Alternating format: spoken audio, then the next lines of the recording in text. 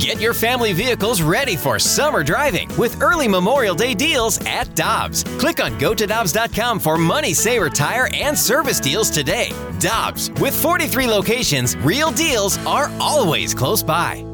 Another day is here, and you're ready for it. What to wear? Check. Breakfast, lunch, and dinner? Check. Planning for what's next and how to save for it? That's where Bank of America can help. For your financial to-dos, Bank of America has experts ready to help get you closer to your goals. Get started at one of our local financial centers or 24/7 in our mobile banking app. Find a location near you at bankofamerica.com/talktous. What would you like the power to do? Mobile banking requires downloading the app and is only available for select devices. Message and data rates may apply. Bank of America N.A., member FDIC. We're right back to the BK and Ferrario podcast, presented by Dobbs Tire and Auto Centers on 101 ESPN.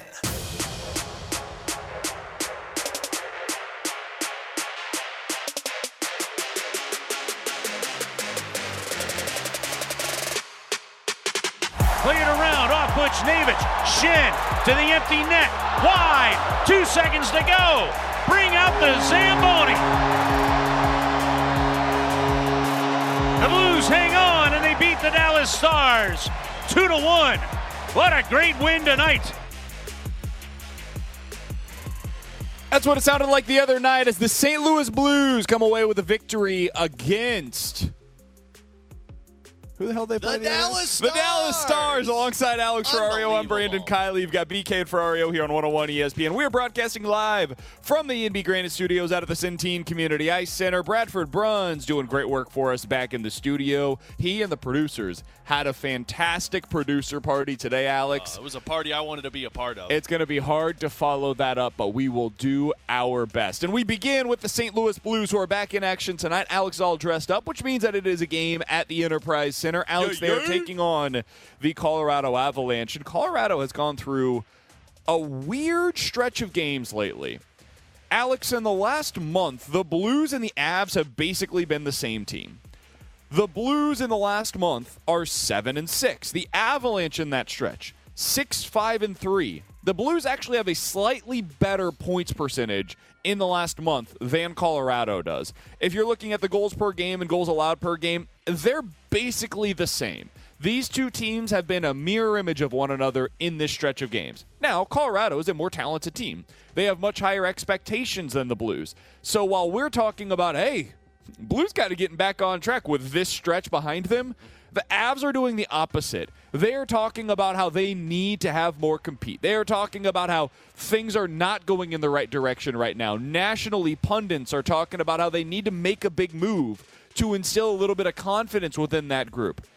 Alex, what are the Blues going up against tonight? What kind of a team are we expecting them to go up against? Well, I think they're going to go up against a pissed-off team, first of all. Anytime you blow a 4-goal lead, you expect that team to come out with a lot more attitude the following game. So that's going to be the first big thing. But what we're seeing with Colorado is a team that we're seeing a lot around the National Hockey League. A really good team with their forward group and defensive group, but a team that lacks goaltending. And their goaltender has been abysmal this year. Like, Georgiev has been a player who, although he's playing in a ton of games and he's winning games, it's solely because of his team in front of him. This is a guy that's got like an 890, 870 save percentage, something like that. So this is a team that, of course, they're led by their stars. McKinnon, they've got Rantanen, Nichushkin's back to normal form. Cale Makar, who's been in and out of the lineup, but he's also still a point-per-game player. -10 in their last in his last 9 games he's played. Yeah. They've played 14 in that stretch, but in the last month he's a -10. It's a team that's losing the strength that is their ability to limit the other team's offensive zone time. And I think a lot of that is because, you know, you've got, as Devon Taves kind of called his team out, you've got guys that might not play up to the Colorado Avalanche expectations, and some of these guys are new players that they had to bring in because, of course, you can't keep everybody when they all get to be expensive and when you don't have Gabriel Landeskog. But I think more than anything, Colorado's a team that doesn't have a goaltender. And I think that could be an opportunity for the Blues to go out there once again and put it on Colorado. Now, again, Colorado's coming in as a pissed-off team, but I think the Blues are coming in also as a confident team. And I would take a confident team over a pissed-off team any day of the week, especially if that pissed-off team isn't confident in their goaltender. I don't know what to expect out of Colorado. They have the vibes of a team that is on the brink of going one direction or the other. And if this thing starts going in the wrong direction, Alex, do you think that Bednar is potentially on the way out? Is that the next move? Is a trade the next move? What do they do? Because this is a team that's supposed to be in its Stanley Cup window right now. Oh, yeah. And these things don't stay open, as we know here in St. Louis as well as anybody. They don't stay open as long as you think that they do, because you're going to have a core group of players that either ages out or prices itself out of Colorado. Now, you're still going to have McKinnon, you've got Makar, you've got Landeskog when he gets healthy again, you've got Rantanen, you've got some of these guys that are locked up for the long haul. But, man, injuries come into play here. You just never know when you're going to get that opportunity again. So while you have it, you have to go for it. So they're in that right now. That's what they're trying to maintain. What's the next move if it doesn't go back in the right direction? I would say that you don't fire Jared Bednar, but I also said you don't fire Craig Berube, and look what happened. So, yeah, I think if you're Joe Sakic, the next move is going out to make a trade. But here's the question. What are you trading for? Sure, you can go out there and get an Elias Lindholm and tighten up defensively, but, I mean, you still have some of the best top six in at least the Western Conference, in my opinion. And they're playing hurt still because they don't have Lehkonen, who's been out for a little bit of stretch of time. You've brought in Ross Colton.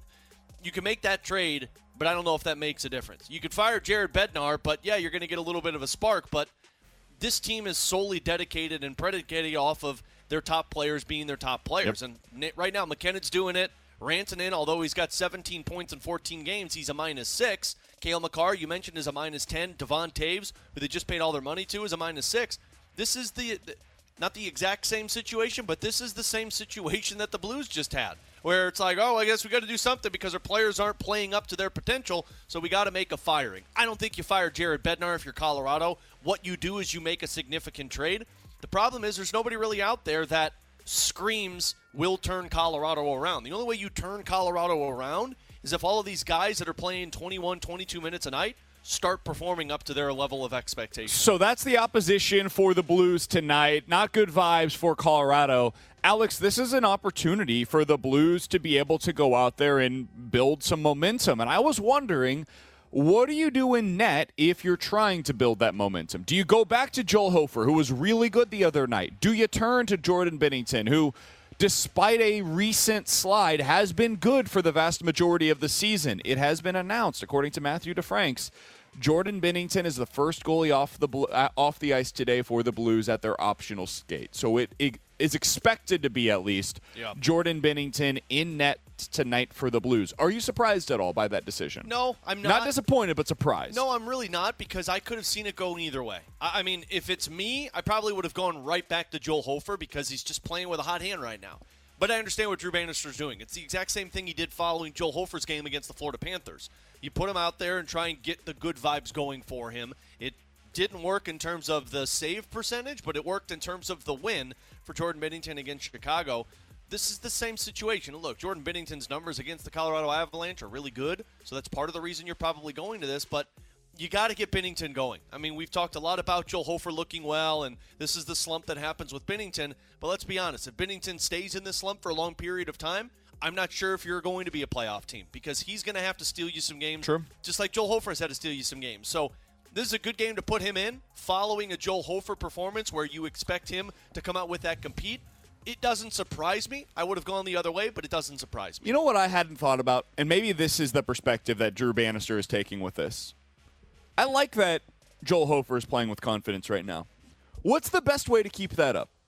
Is it by going out there and seeing Cale Makar and Nathan McKinnon and Rantanen in this game against Colorado? Or is it going up against Pittsburgh tomorrow night? Which one is the better opportunity for Hofer to maintain what he has built? Honestly, it doesn't matter in my opinion, because both teams are a tough opponent. Like Colorado tonight, you're going to have a very pissed-off team coming in.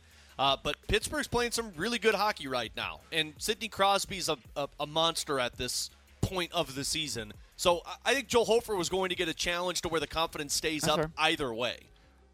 I think that you've got a bigger challenge by going up against Colorado, personally, as a goaltender. This is the more important one, too, if you're the goaltender. Like, you need these 2 points over that Pittsburgh game. Yeah, and so the reason why I bring that up is because maybe it's a situation where he says, hey, Benner's been in these spots before. It's not going to crush his confidence if he goes out there and gives up 4 goals. If Hofer does, he knows the importance of this game. He just had a really great game, and he follows it up with a little bit of a clunker. Let's give him an opportunity to go up against Pittsburgh. It's not like you're going up in that one against Buffalo or one of the lesser teams. San Jose would be a better example of this. But I believe, to be a slightly weaker opponent, you don't have the same level of firepower on the opposition. The power play isn't quite what Colorado's at least has the potential to be. So I don't mind it from that perspective. I am a little surprised, though. I did think that he would go back to Joel Hofer because I think Joel Hofer earned that opportunity. I think what you'll see, though, is these next 2 games will determine who gets that opportunity against Vancouver next Thursday.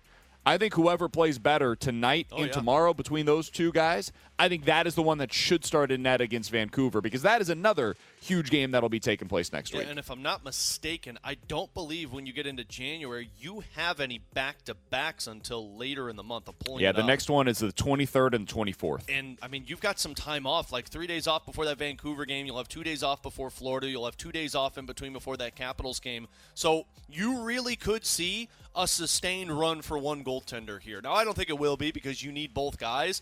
But if, let's just say, Jordan Binnington struggles tonight and Joel Hofer plays well against Pittsburgh, it would not surprise me if you get a Joel Hofer versus Vancouver versus Carolina, and then Binnington gets a Florida Panthers game, and then you go right back to Joel Hofer. Like, at this point, you need, and just the way that Drew Bannister talked about, like, you need to find out what this team is against hard opponents, a hard schedule, and it's going to tell you what goaltender you're going to have to ride there for a little bit. And again, not a bad thing, but if you get a gem by Jordan Binnington and Joel Hofer performs well, well, then it gets a little bit more interesting of what you decide to do. And again, maybe you get to a 1-2 punch there. In this stretch, it comes down to picking up points and making up ground in the playoffs and in this Western Conference. Somebody on the text line also mentions that Jordan Binnington in his career has done a good job of going up against Colorado as well. So maybe that's something like went into it. I mean, recent, like he's got a .901 save percentage in his career, but that takes into account that 1 year against Colorado where they got bounced in the first round. But like in the last 3 seasons, I believe, or 2 seasons, he's got like a .930 save percentage. So that's also what you take into consideration. So maybe there's a little bit of that as well. Some more familiarity going up against this opponent. The Blues are back in action tonight against the Colorado Avalanche. It looks like it's going to be Jordan Binnington in net. I would assume that means Joel Hofer for the Blues tomorrow. They've got a back-to-back situation. Home tonight, road tomorrow at Pittsburgh. Alex will have your pregame coverage tonight starting at 6 o'clock right here on your home of the Blues, 101 ESPN. Coming up in about 15 minutes or so, we got to react to what we saw last night. Joe Flacco, Alex, not only should he be the leading contender right now for Comeback Player of the Year, I think he should be altering the future plans for the Cleveland Browns. I'll explain why coming up in about 15 minutes or so. But coming up next, there was news of a retirement yesterday, Alex, and I want to get the thoughts of our audience on if they would sign up for a current Cardinals player to have a career that mirrors this player that retired yesterday. We'll tell you who that is next here on 101 ESPN. We're right back to the BK and Ferrario podcast, presented by Dobbs Tire and Auto Centers on 101 ESPN.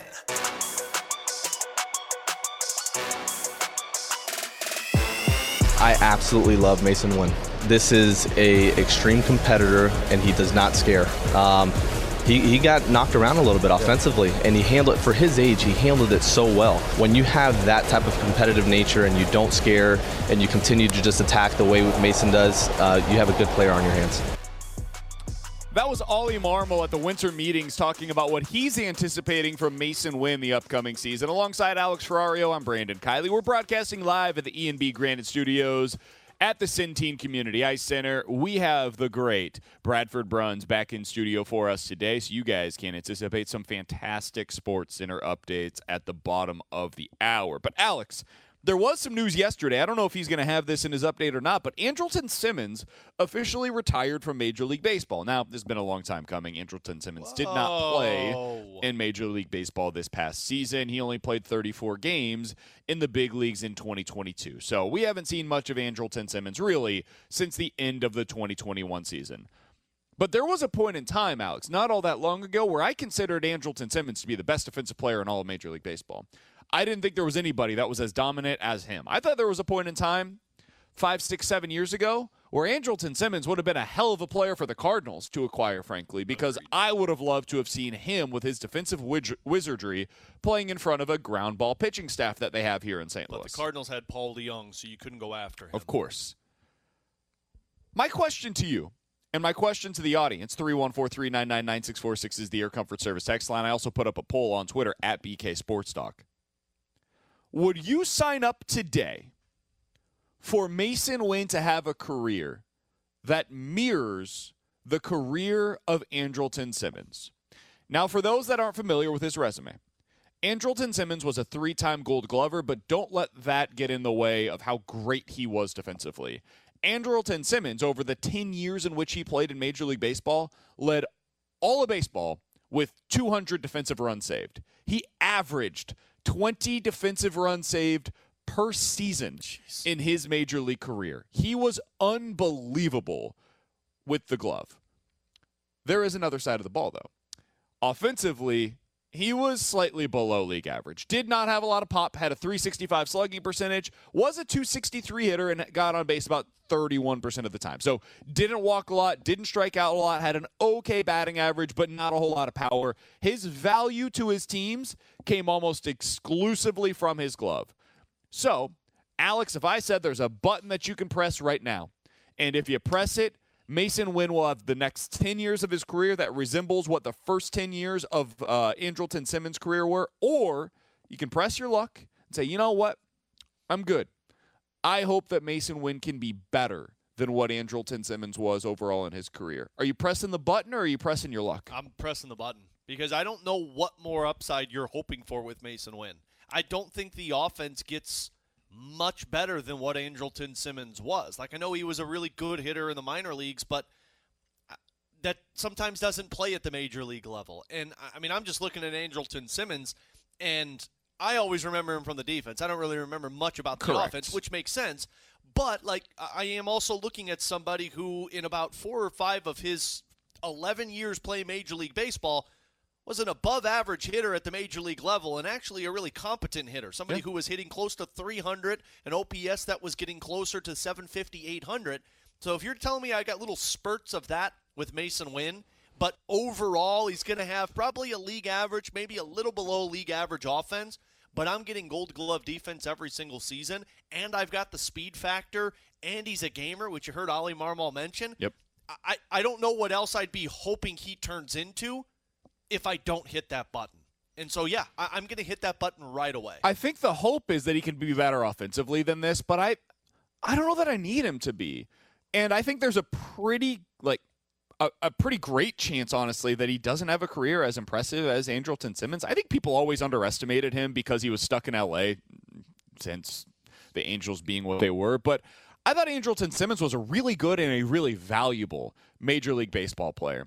If you've got this guy at shortstop, I never have to worry about that spot. For the next decade, I've just got it taken care of, and I can fix everything else around it. Yep. And the other thing that it allows you to do is, if there's a slight slip in defense from Nolan Arenado, this helps make up for that. If there is a first baseman who is not quite as good over there defensively as Paul Goldschmidt, well, Andrelton Simmons / Mason Wynn in this situation makes that guy better at his job because of how excellent he is defensively at shortstop. I still believe, even today, there is real value in a defense-first, athletic shortstop. That doesn't mean that you don't want other guys around the diamond that are hitting, but the Cardinals have a lot of dudes that hit, man. Maybe if you have a defensive shortstop that is as impressive as Andrelton Simmons was, it allows you to continue playing Brendan Donovan and/or Nolan Gorman at second base on a day-to-day basis. So I would hit the button with some serious quickness, man. I know that I'm leaving a lot to be desired when it comes to what you're getting offensively at a shortstop. Fine. I'll figure that out in my outfield. I'll hope that we can get a little more out of Lars Nootbaar. I'll hope that the star power that you are expecting to see out of Jordan Walker, you start to get a little bit of that. I will hope that you get a career renaissance this year from Nolan Arenado and/or Paul Goldschmidt. I'll hope that they don't do anything with Nolan Gorman and he becomes a 40 home run hitter and makes up for the lack of power and the lack of average that I'm getting from that 9-hole hitter from my shortstop. There is a way to win at the highest level in this league with guys that are defense-first players. The Houston Astros have proven that, man. They had Martin Maldonado as their catcher in recent seasons. That guy was the worst hitter in the sport, and they were still able to make up for it because of how much depth they had in their lineup around him. So if I could hit a button right now, I'm locking it in. We are not necessarily, Alex, in the vast majority of Cardinals fans, though. Yeah. According to this poll that I've put up, and it's early, it's only a few hundred votes so far, it's about 55-45. 55% of the fans would lock this in, and 45% of the fans say they're hoping for more. What are people hoping for from Mason Wynn? Would be my question. That's mine. Because, if I come up with other shortstop comps, like Rafael Furcal, maybe, but I don't know if the offense is ever going to be at the consistent level that Furcal was in the early portion of his season. And then towards the back end, you were really relying on his defense at a lot of times.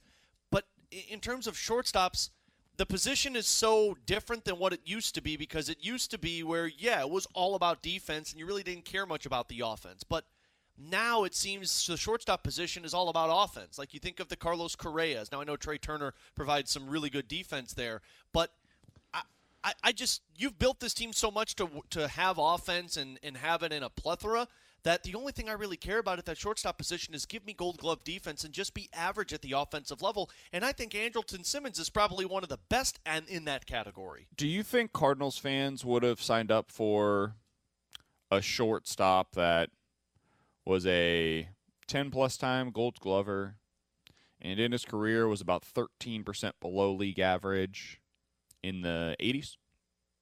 Probably. Because that was Ozzie Smith. Yeah. Ozzie Smith, I would say, for a decent portion of our our listeners right now, was their favorite Cardinals player growing up. And yet when presented the opportunity, and I'm not saying that Andrelton Simmons defensively is as good as Ozzie Smith was. I'm not sure that anybody has ever been as good defensively at the position as Ozzie Smith was. But it's probably the closest thing we've seen in the last 15, 20 years at that position to Ozzie Smith. And offensively, they were almost identical to one another in terms of what they produced at the plate. Are people saying now that they would not want the modern-day version of Ozzie? Are we now there? Have we gone so far in the opposite direction of valuing offense over defense that if you were presented the opportunity today to lock in Ozzie Smith at shortstop with 60%, let's say, of the defense, 70% of the defense, whatever you want to call it, you wouldn't do that? Because I would, man. I would.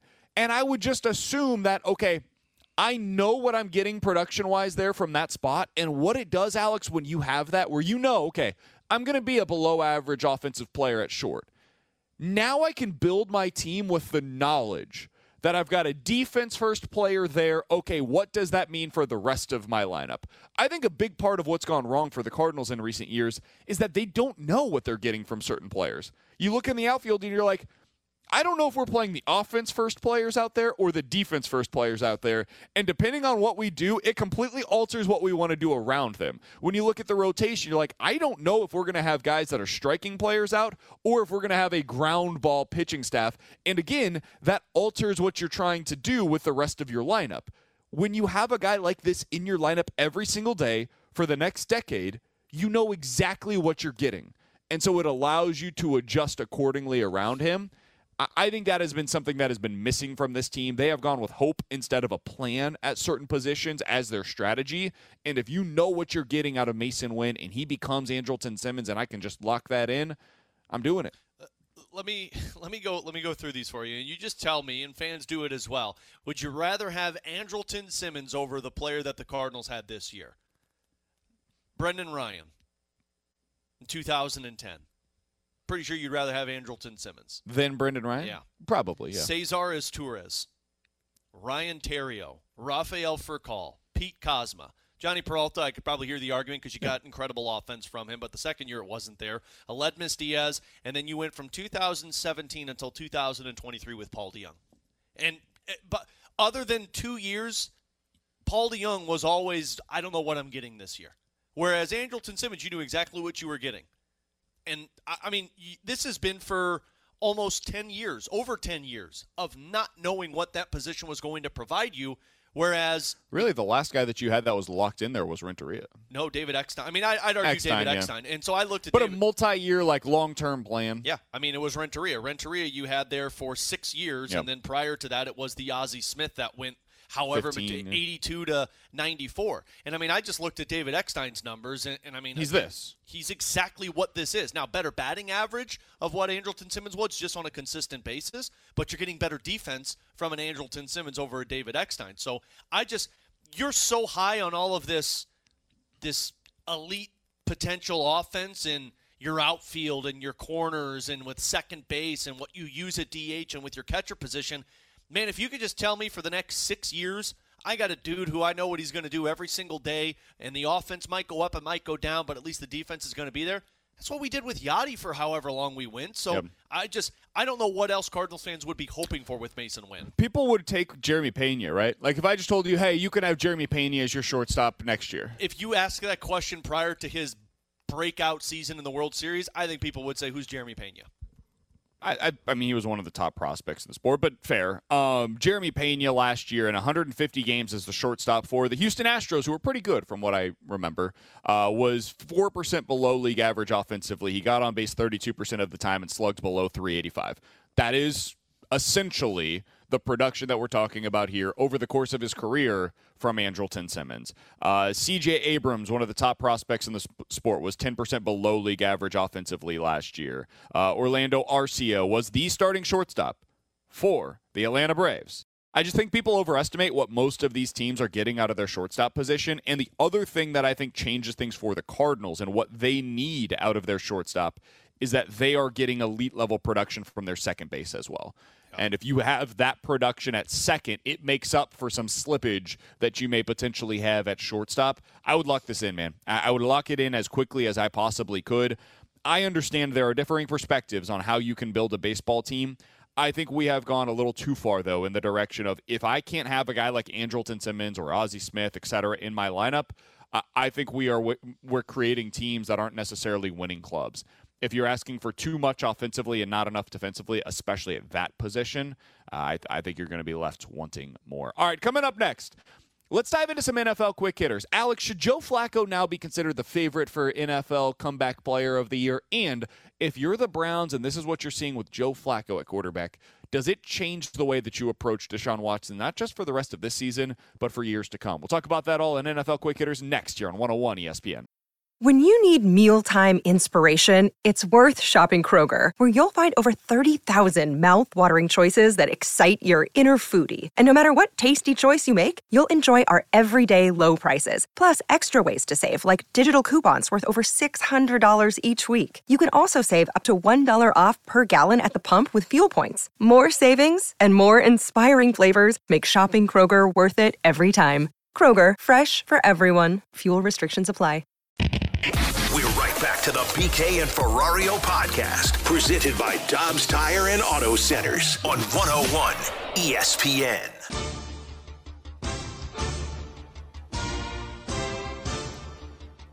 All right, let's dive into some NFL quick hitters with Alex and Bradford on BK. You got BK and Ferrario here on 101 ESPN. We're broadcasting live from the E&B Granite Studios out at the Centene Community Ice Center. Alex, the Browns get a big win last night. No surprise, but they put up big numbers once again. And this time they do so against the New York Jets, a defense that had been considered to be one of the best in the NFL prior to the last couple of weeks. And Joe Flacco goes out there and shreds them apart. Because of course he does.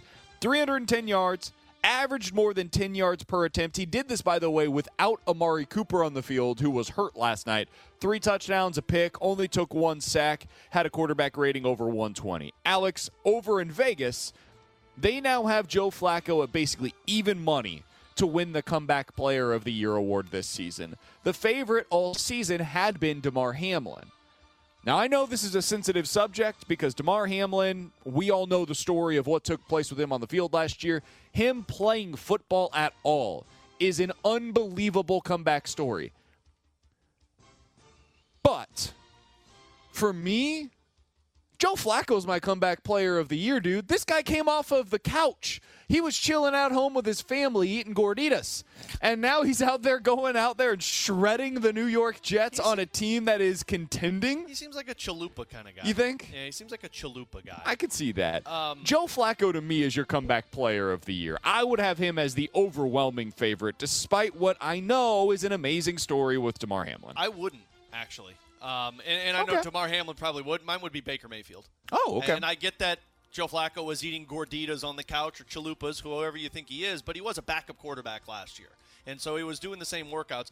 And I could say the same thing about Baker Mayfield. And, I mean, he went through 2 different teams last year where he was a starter, and then he was a starter for the Rams. But, I mean, like, the problem with me for Joe Flacco is, and I understand the comeback player, but he's only played 5 games. And Damar Hamlin's only played in 5 games as well. I know yours is the Baker Mayfield side. And that's why I would pick Baker Mayfield. Like, because when I look, like Geno Smith got it last year. When I look at the comeback player of the year, I'm thinking of somebody who didn't have a role last year and then stepped into a role and actually ran with it. And, I mean, he took a Tampa Bay Buccaneers team, although I know they got Mike Evans and Chris Godwin. They got a great defense. But he threw 26 touchdowns and 8 interceptions so far this season for Tampa Bay, and Tampa Bay is going to be a playoff team.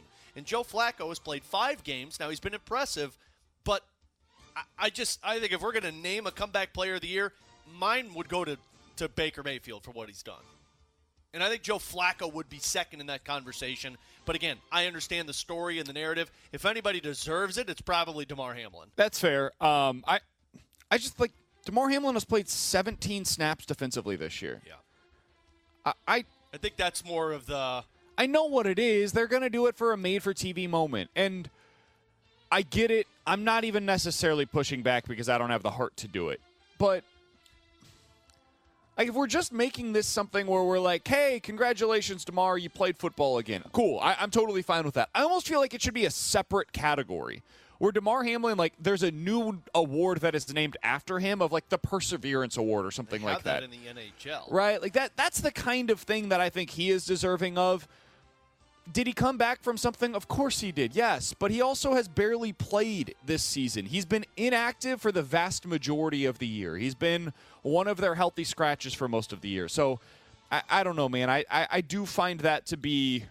I just think if it's a hard thing to say because of what happened to him on the field, and I'm not pushing back against that. But if we're actually rewarding the guy that has earned it based on their on-field performance, to me it is Joe Flacco or Baker Mayfield. And I think you could actually make a case for Tua as well in this category. Yeah, for me, like, the comeback player of the year has got to be somebody who plays the full season.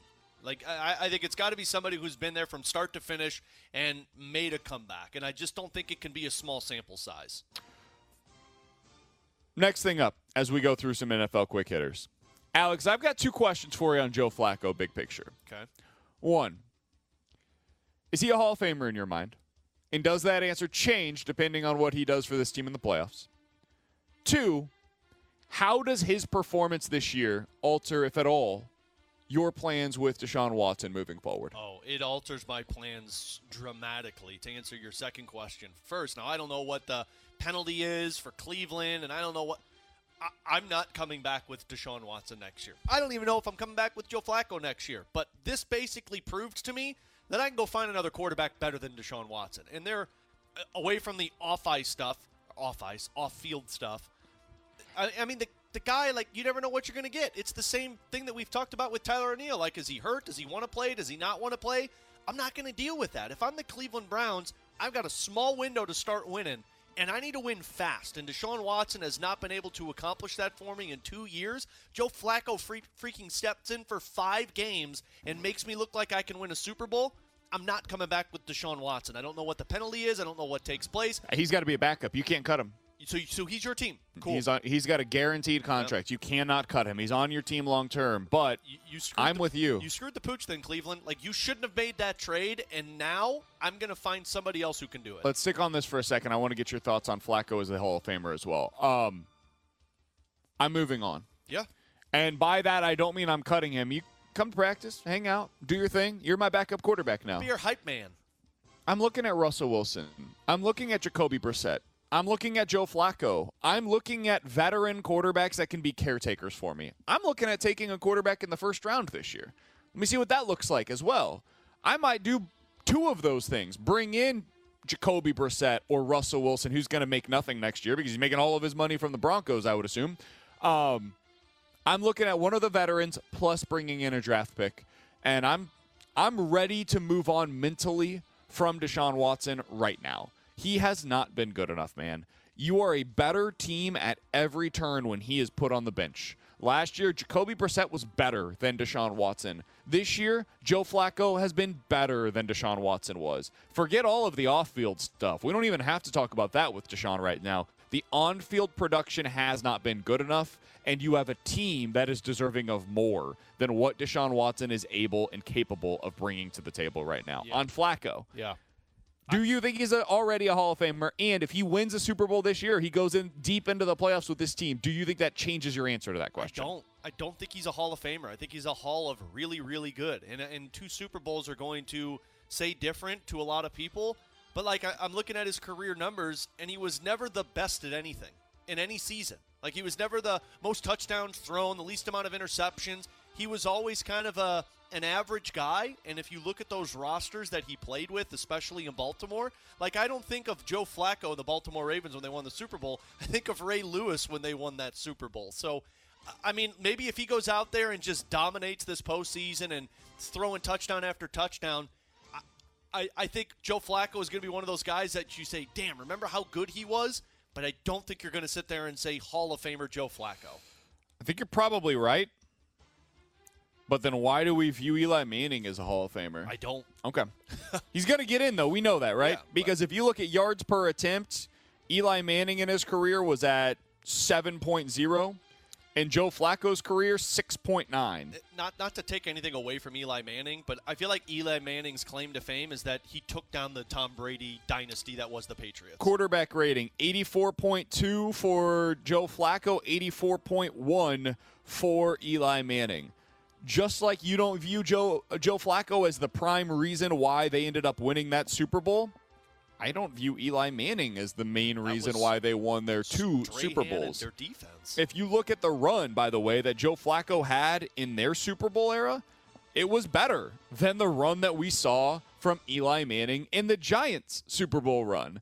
So if they end up going on a run this year and we are putting Eli Manning into the Hall of Fame, we're going to have some splaining to do if Joe Flacco is not far behind him.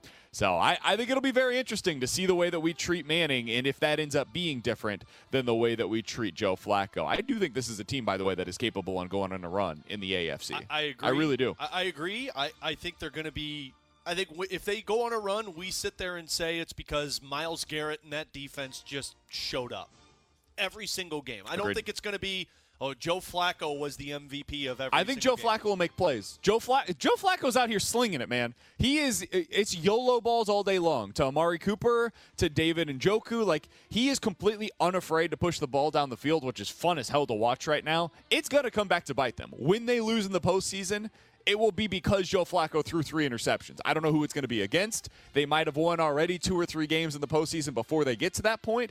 But when they lose, it will be because of Joe Flacco. But when they win, it might also be in part because of Joe Flacco. But I also, like, he's flinging balls against the Houston Texans, the New York Jets. And I know the Jets have an awesome defense, but it's a Jets team that's pretty depleted knowing that they're not doing anything. He did it against the Bears. The Bears' defense has been good lately, man. He also did it against the Rams and threw 2 interceptions and lost that game. He's throwing a bunch of picks. Yeah.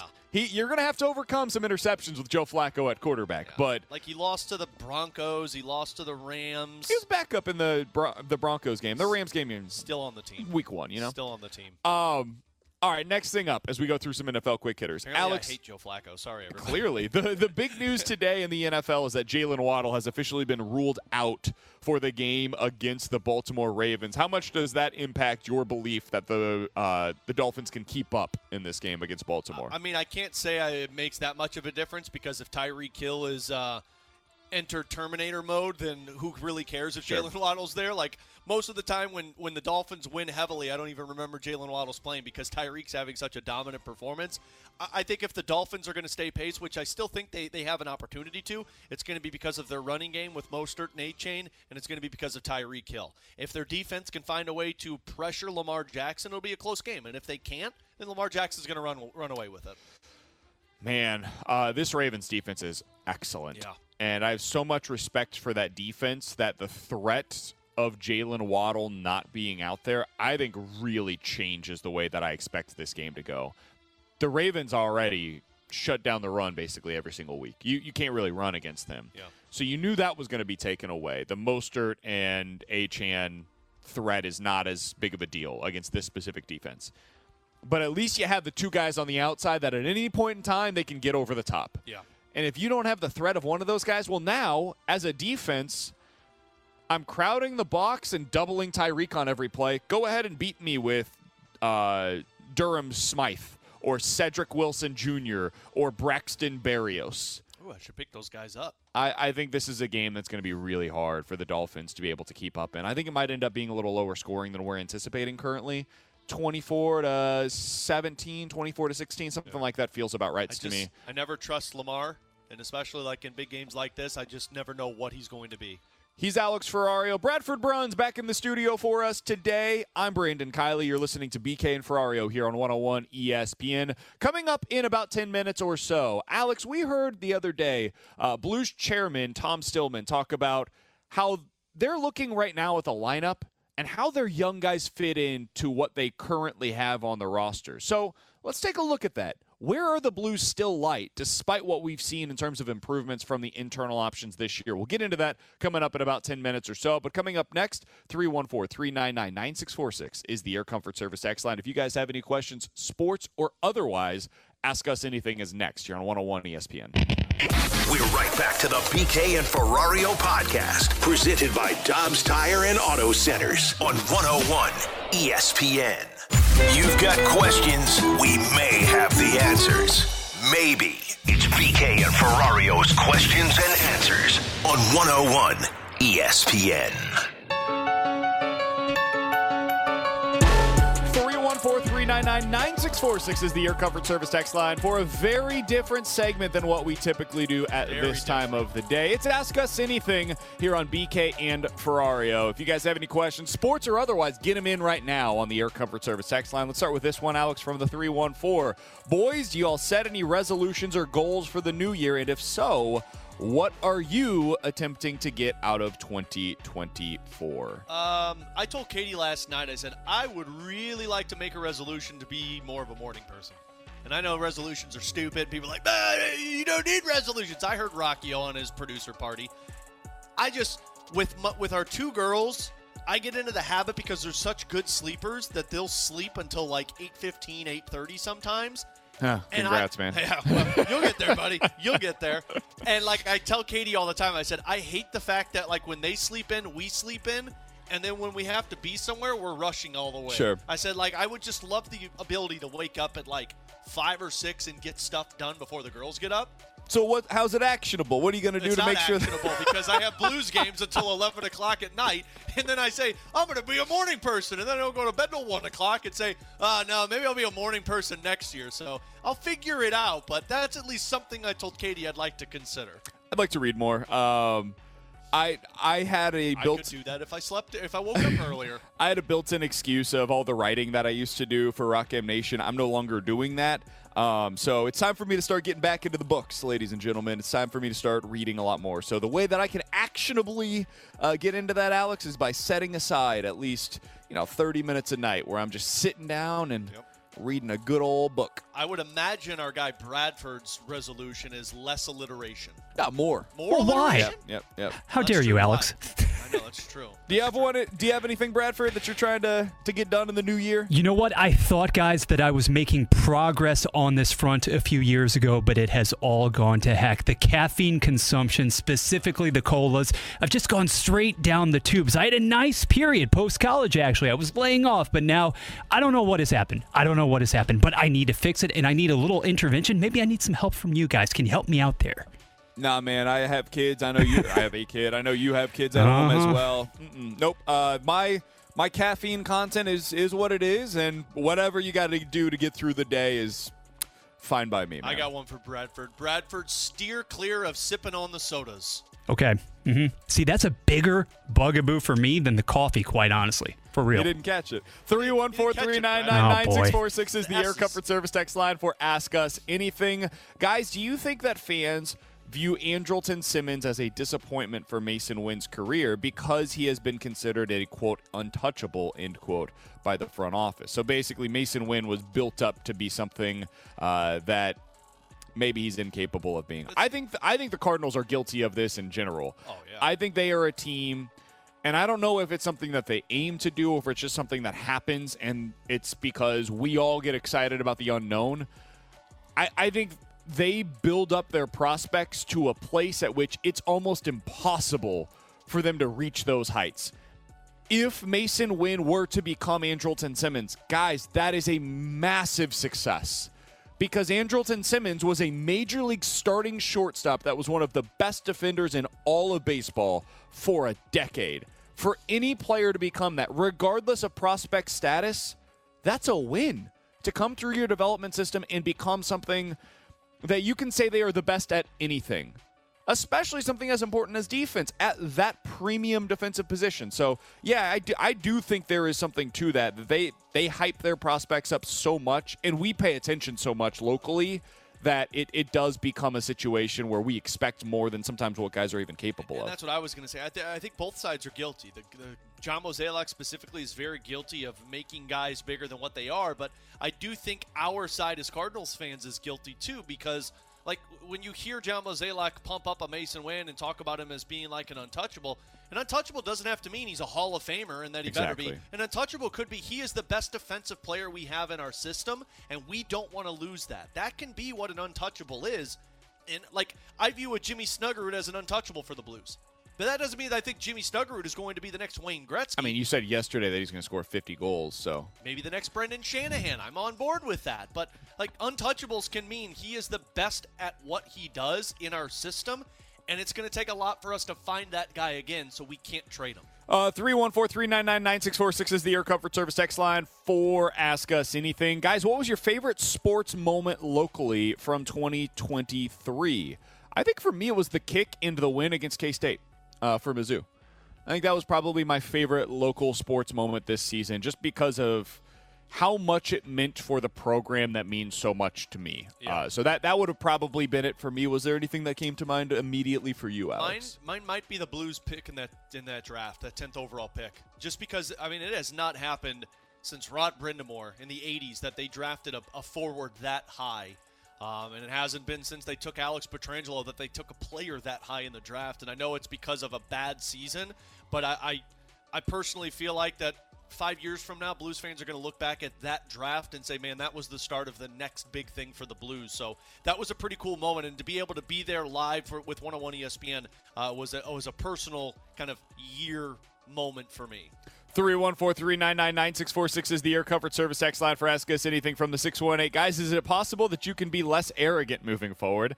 My meaning behind this question is that you're the only radio program on the station that has your name in it. How about going on with the theme of the rest of the shows and being team players? Maybe you guys could be called the Pit Stop instead. Fair? Tough, but fair.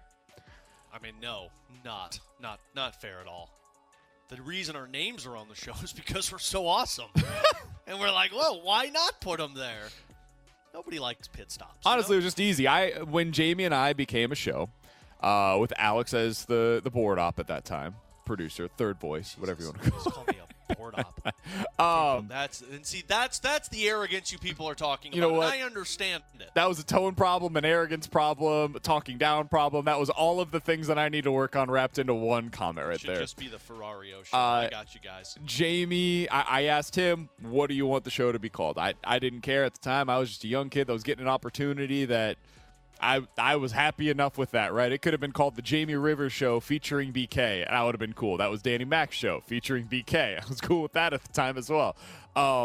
So he said, hey, let's do Rivs and BK. I said, cool, sounds good. And then the show was renamed, and I said, my only demand really, when it becomes me and Alex, when Jamie moves to the fast lane, is that my name comes first now. It was my only demand. That's ridiculous. So we just kept the same idea. I'm a team player and don't really care where my name is as long as I'm a part of a show. But BK's like, man, I'm only a part of this show if my name's first, and it better be all caps and bigger than Alex. Yeah, the logo, if you guys have ever seen if you go to the 101ESPN.com page and you see the BK and Ferrario tab, you'll see the label I had a little bit of input. Also, that. who likes pit stops? They're like rest stops. Yeah, I like to get to where I'm going. I don't need to think that was stop. probably his point. Oh, because they hate us. Correct. Joke's on you. We'll be back for 2024. Here for Ask Us Anything. Boys, do you like taking vacations outside of the United States? My family is trying to plan one, and I am just not interested in going. Alex, have you traveled abroad at all? Yeah, but both times were on a cruise, and I disliked the cruise. My wife and I are hoping to go to Milan in a couple of years for her job doing Fashion Week, where she's a hairstylist, and I'm okay with it. I don't know. I'd much rather just go to places that I'm familiar with rather than unfamiliar because of all of the uncertainty with it, but depending on the spot, I'd be on board with it. I love traveling abroad. Been to Mexico a few different times. I have not gone to Europe yet. That is something that is on our bucket list. I would love to go to Italy. I would love to go to Germany as well. Been to Peru. Went to where else have we been? Jamaica. Been to the Bahamas. That's not really abroad though. So we've been to a few different places. I want to go to Canada really bad. I want to go to Montreal. I want to go to Vancouver. But yeah, I love traveling. That's obviously, Alex, something that he does it a lot. I really like doing. The one thing that has become a topic of discussion in our family is we have to go places other than Disney World. Yeah, that's not possible. So we're working on that. That is something that we are hoping to bring in the new year with. With Alex and Bradford, I'm BK. You got BK and Ferrario here on 101 ESPN. Coming up in about 15 minutes or so, we'll get to our football pick'em heading into the week. There are some college football games that are a part of this slate, so it's not just NFL content that we can go to here. We'll get to that coming up in about 15 minutes or so. But coming up next, Alex, as you look at the Blues lineup right now and think to yourself, all right, how do Dvorsky and Snuggerud and the prospects that are coming, how do they fit into this thing? Where are they still light? When you look at what they currently have and the prospects, where are they light moving forward? We'll talk about that next here on 101 ESPN. We're right back to the BK and Ferrario podcast, presented by Dobbs Tire and Auto Centers on 101 ESPN.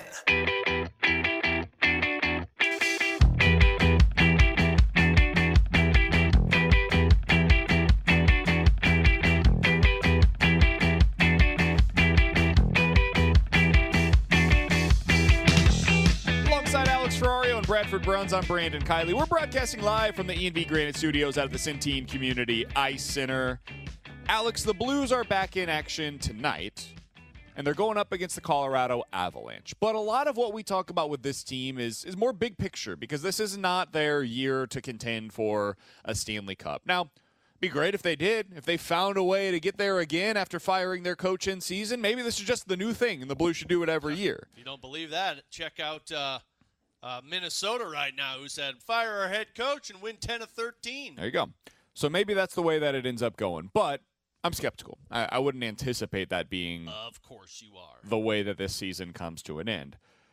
What this season is really about is trying to build something that is sustainable. So getting Thomas, Buchnevich, and Kyrou to work together as a legit top line in the NHL. Finding out what you have in Jake Neighbors and seeing, okay, is this a top six winger that we can build around for years to come? What do you have with Perunovic? What do you have with Colton Parayko? Is he a legitimate number one defenseman, or are you still light there? Those are the kinds of things that they're looking at, and they're also watching the World Juniors, as Alex is doing right now, and finding out, okay, what is Jimmy Snuggerud? Can he be a part of our immediate future and long-term future? What do we got in Dvorsky? How far away is he, and what is he going to be in our lineup in future seasons?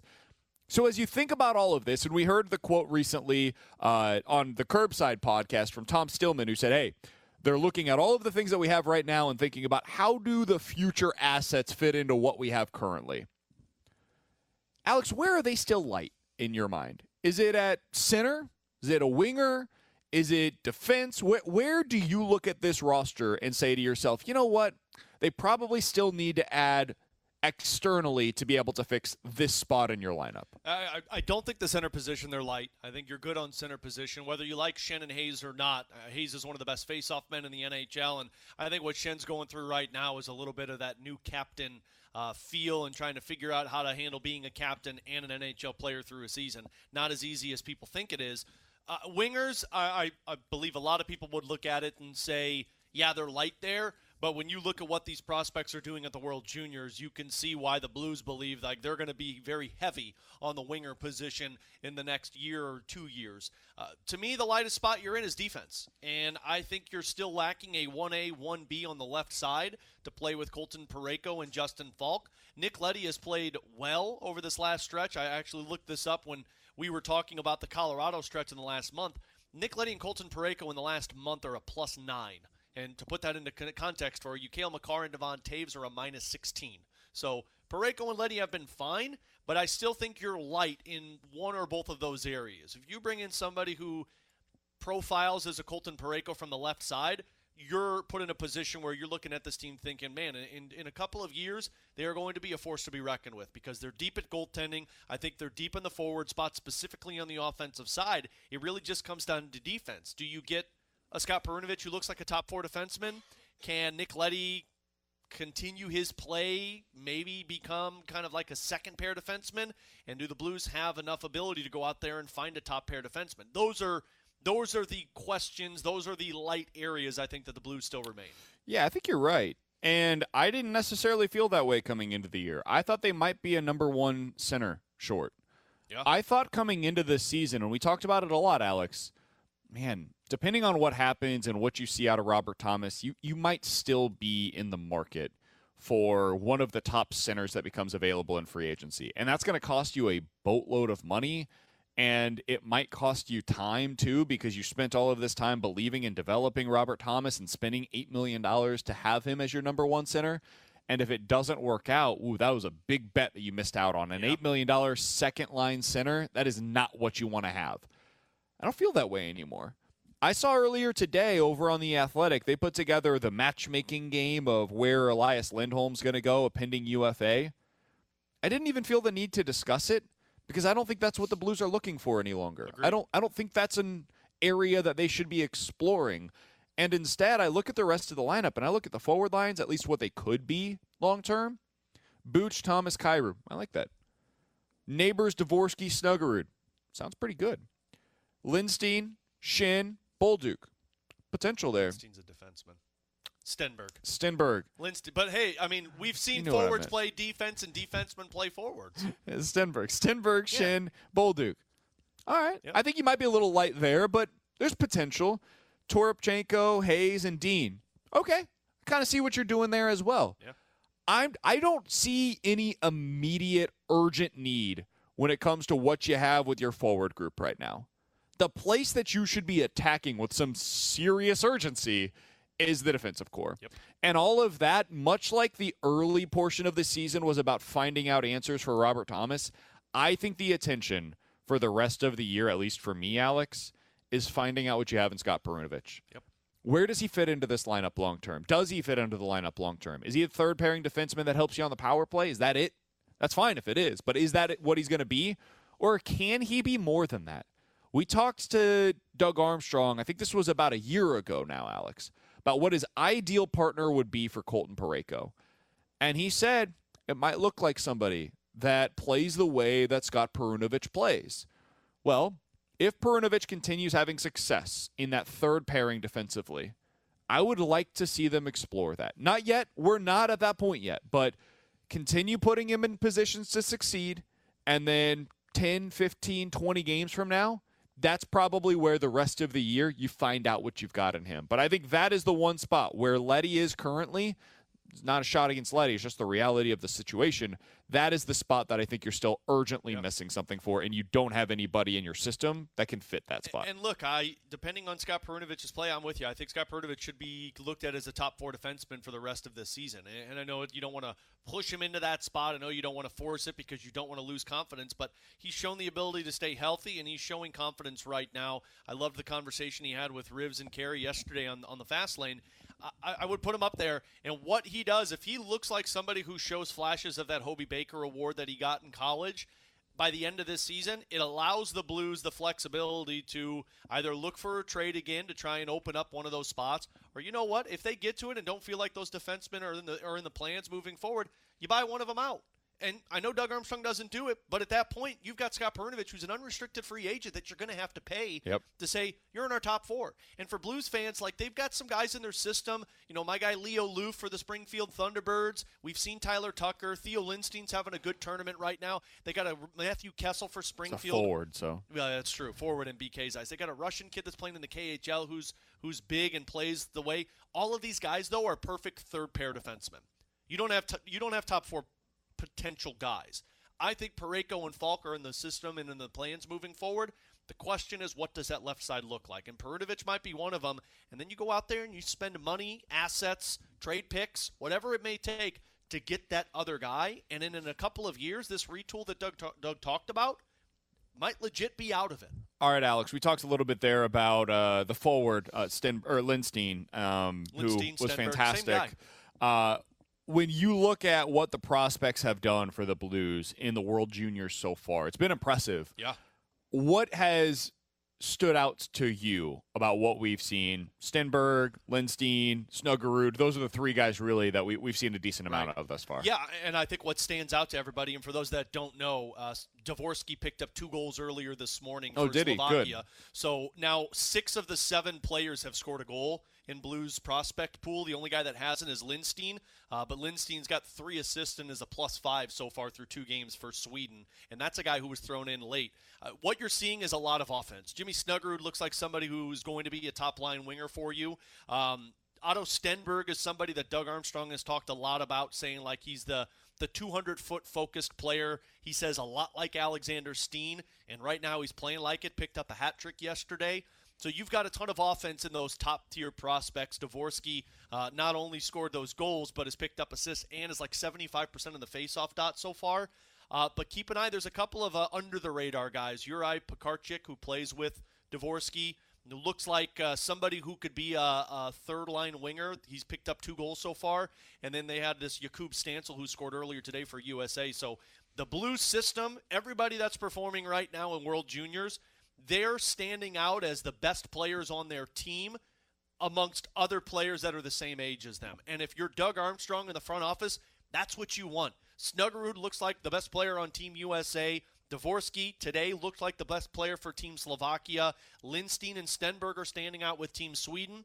You'll exit this World Juniors with everybody talking about Blues prospects, and that should give Blues fans a lot of hope because you've got a lot of guys that have the potential to be top 9 forwards for the Blues. He's Alex Ferrario. Bradford Bruns back in the studio for us today. I'm Brandon Kiley. We're broadcasting live at the E&B Granite Studios out at the Centene Community Ice Center. We will get into the Josh Hader dream, which is basically dead, coming up in about 15 minutes or so. But coming up next, it's time for our weekly football pick'em. T-Bone will join us via the phone. He decided, I'll work on my day off. It's all good. I'll go ahead and make some picks that are going to go 0 for 3 for him this week. And looking forward to hearing what T-Bone has to say. We'll give you our picks coming up next here on 101 ESPN.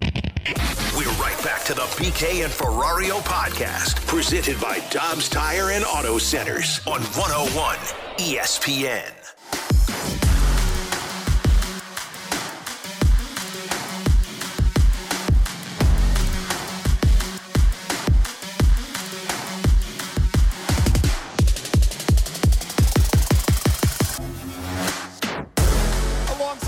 Ferrario and Bradford Bruns, I'm Brandon Kiley, and right now, via the 101 ESPN hotline, Tanner Hendrickson is joining us here on the show. Even on his off day, he's willing to put in the work with us because it is time for our weekly football pick'em. And Alex, this is the final week of our December pick'em challenge. It's the final countdown. And it is tight in these standings right now.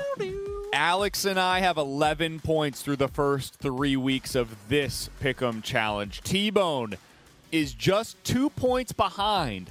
9 points this month. T-Bone and I both went 1-2 last week. We hit our 3-point game. Alex went 2-1 last week. A nice week for Alex on the picks.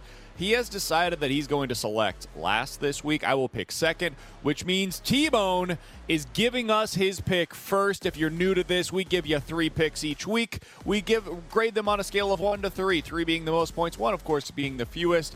It's very simple. We'll be back on the show on Tuesday. The game has to be played before then. You can pick any game, NFL, college, but it has to be against the spread. No props, no point totals, etc. And to let people know, did we announce that what the punishment will be is the nasty jelly bean at the end of each segment of a show. Yep. So somebody's going to be. It's either going to be delicious or nasty. Yeah. We're not sure which one, but you go into it wondering. I'll stack the box. Which one's it going to be? Yeah, I'll stack the box. Unless you're the one that is getting punished, that's of course. not possible because T-Bone's last. All right, T-Bone, what is your 1-point play this week? Guys, it's been some tough sledding for me this month, but I'm going to get it turned around hopefully. And it's just not been tough sledding for me. It's been tough sledding for the Minnesota Vikings. They can't find a starting quarterback. They're on their 5th starting quarterback going into this week against the Green Bay Packers. So I love the Packers against Minnesota on Sunday Night Football +1. I like that pick, T-Bone. Uh-oh. Well, I'm not taking that pick, though, T-Bone. 0-1. The next one that I have for you is a game that made me nervous until I saw some news earlier today, boys. There's some news that Jacoby Brissett is questionable to start this weekend for the Washington Commanders because he's got a hammy issue. I like that a whole lot because the 49ers going up against Sam Howell, 3 picks written all over it. The 49ers are a 12.5-point favorite. I don't care that this is on the road going West Coast to East Coast. T-Bone, take your stat on that and shove it up your you-know-what. I love the 49ers. Give me the Niners minus the 12.5 points. I'm banking on them going up against Sam Howell and putting him into a locker. Alex, what do you got for us? I'm amazed that you took that as the 1-point play because that's my 3-point play. Okay. Like 14 points, I don't freaking care. It's Washington. They stink. Sam Howell is probably starting now. San Francisco's coming off of a dud. Brock Purdy might throw for 4 touchdowns in the first quarter. So, yeah, I'm making that my 3-point play, San Francisco minus 14. Well, my 2-point play, this is going to go poorly for me and BK because I'm forgetting the West to East Coast thing as well. I'm going with my Rams minus 5.5 at the New York Giants. The Giants just freaking stink. And as much as Alex likes to rip on my boys, they're going to be a playoff team. They're going on the road. They're kicking the Giants up this week. And give me the Rams minus 5.5 at the G-Man. All right, T-Bone, here we go, baby. Let's write it together. I, too, have the Rams minus the 5.5 points this week. I'm surprised this line isn't bigger, honestly. I understand that they're on the road. I understand that the Giants probably get a little bit of a bump going from your boy Tommy DeVito to Tyrod Taylor. I don't care. I don't care that, once again, this is a West Coast to East Coast game. The Rams are the better team. They have something meaningful still to play for. I'm taking the Rams minus 5.5 points. Alex, as my 3-point play going into the weekend. I love the Rams. What do you got, Alex? I'm actually taking that as my 2-point play. I can crap on T-Bone's Rams all I want, but Giants are awful. And now they took out the Italian stallion DeVito. Yeah, that's pretty much over for them. So I think that's going to be a walk in the park. So my 2-point play. T-Bone, I'm going to give you an opportunity here. You can take it or leave it. It's up to you. I will allow you to pick last for your 3-point play if you'd like, just to make sure that you have a play that we did not take. Otherwise, you might get boxed in here. Do you want to go last with this, or do you want to give your play? I'll go last. That way I'm not boxed in. All right. So for my 2-point play going into the weekend, the New Orleans Saints are terrible. I mean, just terrible. And the Tampa Bay Buccaneers, I think, are a really solid football team. I think the Bucs are going to win by multiple scores this weekend at home against New Orleans. They're only a 2.5-point favorite, so even if they just eke out a win on a last-second field goal or something, I'm covered there as well. I like the Bucs a lot. Minus the 2.5 points, that's my 2-point play going into the weekend. My 1-point play, so just mark me down for it as well. I originally thought that would be my. Damn, we have the exact same picks this week. No, we didn't. We Not did. the first one. Oh, I went Cowboys I went Niner. Oh, yeah, wow, we did. Well, that's unfortunate for both. Actually, it's probably unfortunate for me, although BK's done well. I was going to make that my 3-point play, but I just, the more I think about it, San Francisco is a significantly better team than Washington. Washington doesn't stand a chance. I do like Tampa Bay, though. Like, I talked about Baker Mayfield as my comeback player of the year. Tampa's pretty comfortably in their spot. New Orleans is still fighting for a playoff spot, but I don't think New Orleans knows what the hell they're going to do on offense, and Tampa's going to have success there. Plus, it's a home game, so unfortunately, we're going to go 3 of the same picks, but I do really like Tampa. T-Bone, all you have to do is just not take the Bucs, and you're not boxed in here. Well, I'm taking the Bucs. Well, I'm glad I went last because I had the Bucs as my 3-point play originally. Because Baker Mayfield is going to get a bag for Christmas because he's the franchise quarterback and Tampa Bay is going to get extended there. But I got to change it up because you guys are taking it as well. T-Bone, do you want to move the Rams to your 3-point play and the Vikings to your 2-point play? No, I feel confident in this one to be as a 3-point play as well. I didn't have the cojones earlier, but you know what? You got to go big to win big. So I'm going to go with the Buffalo Bills at home -14 against the New England Patriots. Patriots stink. You want to talk about a crappy football team? They're the definition of it. The Bills still have something to play for to get into the playoffs. I think they show up. I think they kick the crap out of the Patriots. Give me Buffalo -14 as the 3-point play that's going to get me out of the punishment. Imagine T-Bone relying on the team that he has ished on all season with Josh Allen as the one that avoids eating jelly beans. Dude, the Chiefs beat the Patriots by multiple scores, and the Chiefs are an incompetent football team right now. So I like that play, T-Bone. I like that a lot. I love it because, T-Bone, you're going down in fantasy football this week also because I've got the Bills stack against the Patriots. I am a little surprised T-Bone made 0 college football picks this weekend. I'm a little surprised by that. I thought about taking Bama because I feel really good about Bama taking down Michigan this weekend. All right, I wanted to get your thoughts on that, T-Bone, before we get you out of here because we got Mizzou against Ohio State tonight. I don't care your thoughts on that. Yeah. But we do on Monday have the college football playoff, the first round, the semifinals. We've got Alabama against Michigan and then Texas against Washington. You feel confident on Alabama? Do you have a lean on Texas versus Washington? I like Texas. I think we see the 2 lower seeds advance, and I think that would probably be the first time in the college football playoff, if I'm not mistaken. But I do like Texas. I think they can put up points, and I think they're going to have a good enough defense to stop Washington and slow them down just enough. I think it's going to be a shootout, but I do like Texas, and I like Bama over Michigan. I like those same teams, and it makes me nervous that I like them as much as I do. I like Washington over Texas. Do you? I think the skill overtakes Texas in that game. I think it has a chance, and T-Bone, this is kind of what I wanted to get into a little bit later today. We're going to talk about these bowl games a little bit further at 1:15. We've only seen 1 year in which both semifinals were decided by 1 score. And it was last season where we saw TCU overtake Michigan by 6 and Georgia beat Ohio State by 1. Do you think we will see that again this season with both games decided by 1 score? No. I think you see it in the Washington-Texas game because I think that one's going to be basically who gets the football last. I don't think so in the Alabama-Michigan game. I think Alabama wins by 2 scores, 10-plus points, I'd say, because I think they're going to be able to stop the run, and if they stop the run, I don't trust J.J. McCarthy to beat them. So I'm going to take Alabama. I would say 10-plus points for me. Interesting. By the way, T-Bone, to answer your question, we have seen it one other time where both of the lower-seeded teams ended up advancing to the college football playoff. It was 2018 when Alabama defeated number 1 Clemson, and Georgia in double overtime beat at the time number 2 Oklahoma. So the one other time that it happened, it was Alabama as a number 4 seed and Georgia taking down Oklahoma. So this would be the second time that it happened in the history of the CFP. T-Bone, enjoy the rest of your weekend, man. Congratulations on an entire week off. Look at you. From having to deal with us. We'll talk with you again on Tuesday, buddy. Sounds good. See you guys, and I won't be in last place come Tuesday. Book it. Yeah, we'll see. Yeah, you will. We'll see. Yeah, you will, buddy. He's basically banking on the Bills. Yeah. If the Bills win by 15 this weekend, T-Bone's in a good spot. If the Bills do not win by 15 this weekend, T-Bone's literally boxed in. The entire thing will come down to that, is whether or not he's able to get the 15-point win from the Bills this weekend. Coming up in about 15 minutes or so, we're diving into the junk drawer. But coming up next, Alex, we had a couple of conversations about whether or not Josh Hader made sense for the St. Louis Cardinals.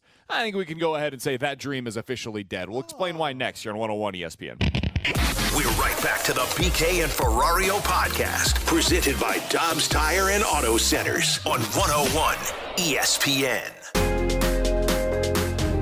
Yeah, well, he's looking for a deal north of Edwin Diaz, right? So it would be 5 years, over $100 million. And so far, no club has gone to that ballpark, at least as of yet. But the three teams that are in play are the New York Yankees, the Texas Rangers, and the Los Angeles Dodgers. What is very interesting here is it appears that all three of those teams prefer to sign a starter or trade for a starting pitcher rather than getting a closer. That was Jim Bowden on MLB Network yesterday talking about the asking price currently for Josh Hader, saying, man, he wants a bigger and better deal than Edwin Diaz. Now, it's worth noting, Alex, much like the White Sox, the deal that we talked about the other day with Dylan Cease, yeah, sure, they're asking for a ton. They haven't made the deal yet, which means nobody's clearly willing to meet that demand. Right. Josh Hader would have been signed by now if somebody was willing to meet his asking price, and that obviously has not yet taken place. So when you look at what he's going to end up getting on the open market, the projections from The Athletic had Josh Hader at a 4-year deal worth $80 million. That feels about right to me, honestly, somewhere in that range. Now, somebody might get desperate, and if they end up missing out on Montgomery and Snell, they may then say, you know what, instead of having one of those top-end starters, let's just get a lockdown guy at the back end of our bullpen. We'll use the $20 million that we were going to give to Monty or Snell, or we'll use that for Josh Hader. We'll give him that for 5 years. It's possible that ends up being the way that this goes. I don't know. If he is looking, though, for a deal that is similar to Edwin Diaz, and he's looking for 4 to 5 years on said deal, I'd be pretty shocked at this point if the Cardinals are the team that give it to him. Yeah. I could see the Cardinals going out and giving Robert Stevenson 3 years and $30 million, or Jordan Hicks 3 years and $30 million, or Hector Neris 2 years, $15 million, or one of the other lower-level pitchers 2 years, $10 million. I just don't see it as realistic that the Cardinals end up getting Josh Hader at this kind of a contract. I don't either. I think we've officially hit the point now where the Cardinals aren't going multi-years with any bullpen arm, and that includes Josh Hader. I think if they're signing a bullpen arm, it's going to be a 1-year deal. Maybe a 1-year deal that's got a club option attached to it, but it's not going to be a deal that is as massive as these top contending teams are going to accomplish. One, because of the money, and two, I just don't know if the Cardinals truly believe in the 3 or 4 years for how many times they've been bitten for that bullpen arm. And I still don't know if the Cardinals even want a bullpen arm compared to still going out there and acquiring a starting pitcher. You heard Jim Bowden talk there a little bit about, why so many teams are deciding to go after starting pitchers and sign them rather than get these bullpen arms. So, yeah, I think that Josh Hader dream is dead. And honestly, as much as I originally thought, that's going to make the Cardinals stacked, I get it, and I'm okay with them not going out there because, man, 4 years at $20 million per year for Josh Hader would make me very nervous because we know how this team operates. They got a budget, and if you sign Hader to that, it's keeping you away from somebody else in the future. So Ruben Amaro Jr. is a former Major League Baseball general manager. He was in charge of the Phillies for a number of years, Alex. And he was on MLB Network yesterday, and they were talking about this report coming from Jim Bowden about how expensive it's going to be for the rights to sign Josh Hader. And he said something that I think, as you think about where the Cardinals are at in their life cycle as an organization right now, think about how this could apply to them. Here's Ruben Amaro Jr. yesterday on MLB Network Radio. Now, the question is, am I a contending team, and am I going to take that chance knowing that I'm going to have 4 or 5 years of contention? Because if not, then I got to be questioning whether or not I want to make that kind of commitment because I've been there and done it. I did it with Papelbon, and we thought that we were contending for several years. Didn't really happen. He pitched great, but we didn't have the ball club to back it up. Do you think the Cardinals are a contender?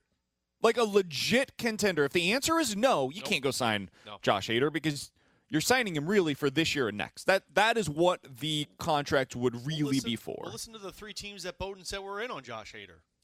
Rangers, although they might not look like a contender, but if they get DeGrom and Scherzer back, they're going to be a contender. The Yankees and the Dodgers. I mean, no, you're nowhere near the same level as those two. I think you are. I think you might even be better next year than the Yankees, to be honest with you. The way that it goes with the Yankees, I would agree with that, but I think the Yankees got, if health goes their direction, they've got the pieces in place that It all comes down to the starting pitcher. Sure. Like, that's where you're weak. Offensively, I'd put you up there with the Yankees and the Texas Rangers. I just can't put you in the same conversation when I'm talking their guys versus Sonny Gray and Miles Michaels. I guess the question that I would have is, can the Cardinals bullpen teams to death in the postseason? Because if you think they can, then the starting pitching becomes less of a concern for you. If you've got Sonny Gray and Miles Michaelis has a bounce-back season to what he was 2 years ago instead of what he was last year, and one of the other starters, whoever, whether it's somebody from your system currently or one of the guys currently on the roster, becomes solid. Maybe it's even Steven Matz. Like, I know that sounds silly to Cardinals fans right now, but, man, Steven Matz has been pretty good for the most part when healthy. He doesn't get very deep into games, which is less of a concern in the postseason, and he hasn't been healthy enough. But when healthy, he's been kind of what you envision from a number 3 or 4 starter in the playoffs. So let's put those guys into your rotation, and then in the bullpen, you've got Zach Thompson, and you've got JoJo Romero, and now you're going to Gio and Helsley and Hader potentially at the back end of the pin. That is something that works. And I do think the Cardinals would be more likely to go 4 years. Let's say the price doesn't get to the 5 years, $100 million. Let's say it's $480, right? Because that's the only way that I think this even becomes a conversation for them. If it ends up being $480, I think you can convince yourself that that is a better investment for the Cardinals than 5 and 130 or 140 for Jordan Montgomery or Blake Snell. The question then really becomes, is it better to go give this money to Josh Hader, or is it better to trade for one of those front-end starters? That's what I was going to ask. Is that a better option than going out there and trading for the package we've talked about with Dylan Cease and signing him to a contract extension, or making a trade and going out there to get Framber Valdez or a Logan Gilbert? I'd argue that any of those 3 starting pitcher options are better for the Cardinals this season than throwing 4 years and $80 million at Hader. I think in a vacuum, I agree. I think it depends on what the package is. If the package is the prospects that we were talking about the other day, I'll do it. I'm willing to give up prospects for a major league ready talent that I know what I'm getting from next year. Right. That makes me into a legitimate contender, like what Ruben Amaro was just saying. If I'm having to give up Nolan Gorman, if the demand, not the ask, the demand is you can give up Nolan Gorman to get one of these starters, or I can give up $20 million a year for a 4-year deal to get Josh Hader, I think I'd probably go the Josh Hader route, even though I understand I'm taking on a ton of risk, man. This guy is a lefty reliever who's coming out of your bullpen with a wildly erratic pitching motion. And, like, a year ago, we were talking about it as, is Josh Hader still the same guy? So I understand. I'm taking on risk here. The Cardinals are taking on risk no matter what they do the rest of the offseason, because it's going to be incredibly difficult to be able to catch the Phillies, the Braves, or the Dodgers. This is the kind of thing that would be a super aggressive move, and I'd be interested in it. That being said, I think he ends up going to the Yankees, the Dodgers, or the Phillies, or the Rangers, and I think he goes to the team that ends up missing out on Snell and Montgomery. I think that's what ends up happening, and he gets a 5-year deal. I think it's going to be a Yankees move, because especially for how much the Yankees have missed out on, it screams Yankees to where, like, oh, well, we got to overcompensate for an area that we missed out on with Yamamoto, so let's go throw the money at this bullpen arm. Like, it just doesn't fall into the category of what Mo has talked about of, oh, we got to build to get to October before we even worry about October. Sure. Like, this screams October move, and John Mozeliak seems to be in a situation where it's like, well, what if we go out there and get a Phil Maton and bring that option in and make a trade for a Dylan Cease? Sure. That's more along the lines of what it seems like they're thinking than a Josh Hader. So the last thing here, Alex, before we get to the junk drawer on the other side, we've talked a lot about the Cardinals' bullpen. And one of the ways that they could bolster that area is by putting, maybe it's Tink Hence, maybe it's Gordon Graceffo, maybe it ends up being one of, if not multiple of, Zach Thompson and or Matthew Liberatore. Putting those pitching prospects into your bullpen. The question that I have, though, is can you develop starters that way?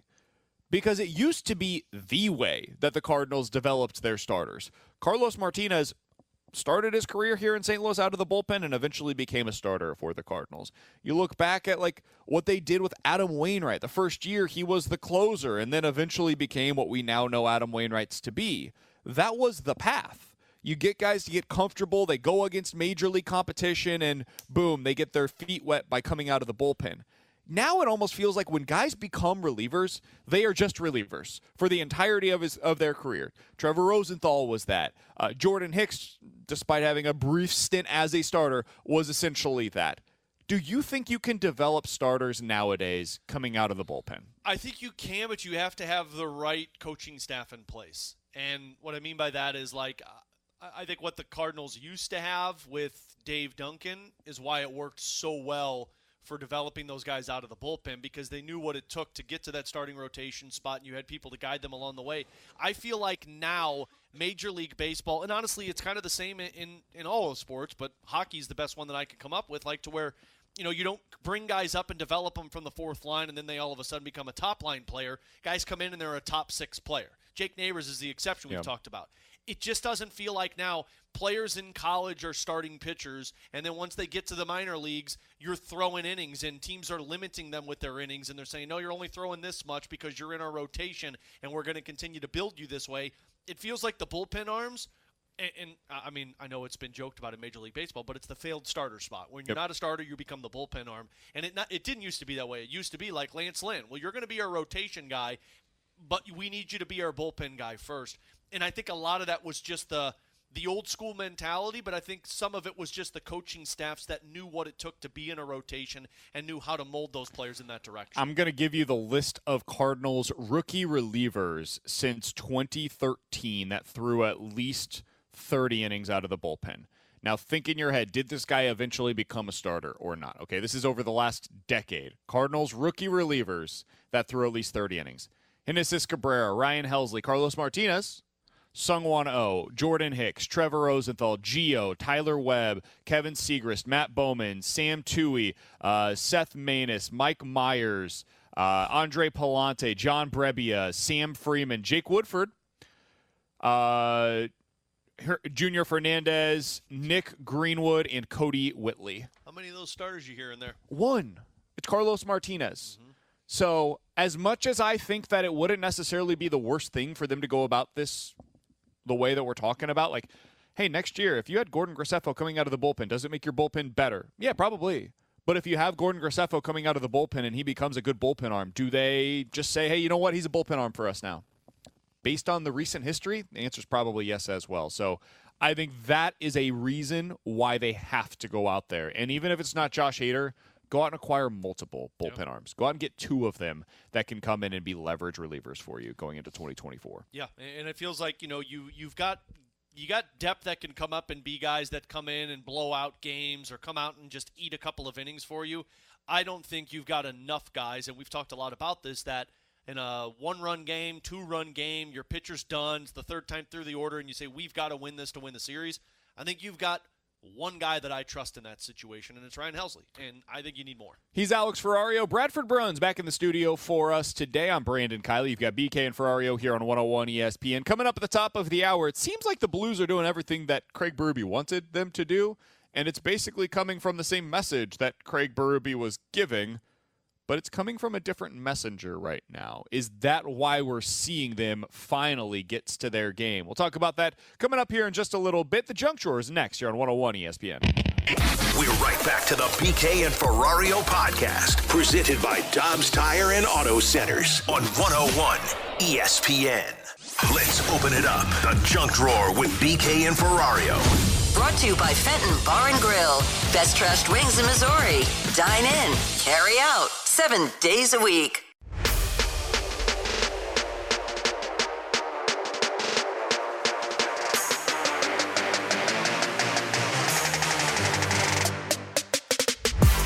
Dive into the Junk Drawer with Alex Ferrario and Bradford Bruns. I'm Brandon Kiley. You've got BK and Ferrario here on 101 ESPN. Alex, what do you have for us today, my friend? So I don't know how much you guys were into video games when you were younger. I'm assuming everybody listening right now has at least played one of them. But did you keep it in the box? Did you say, you know what? What a great gift as an 8-year-old.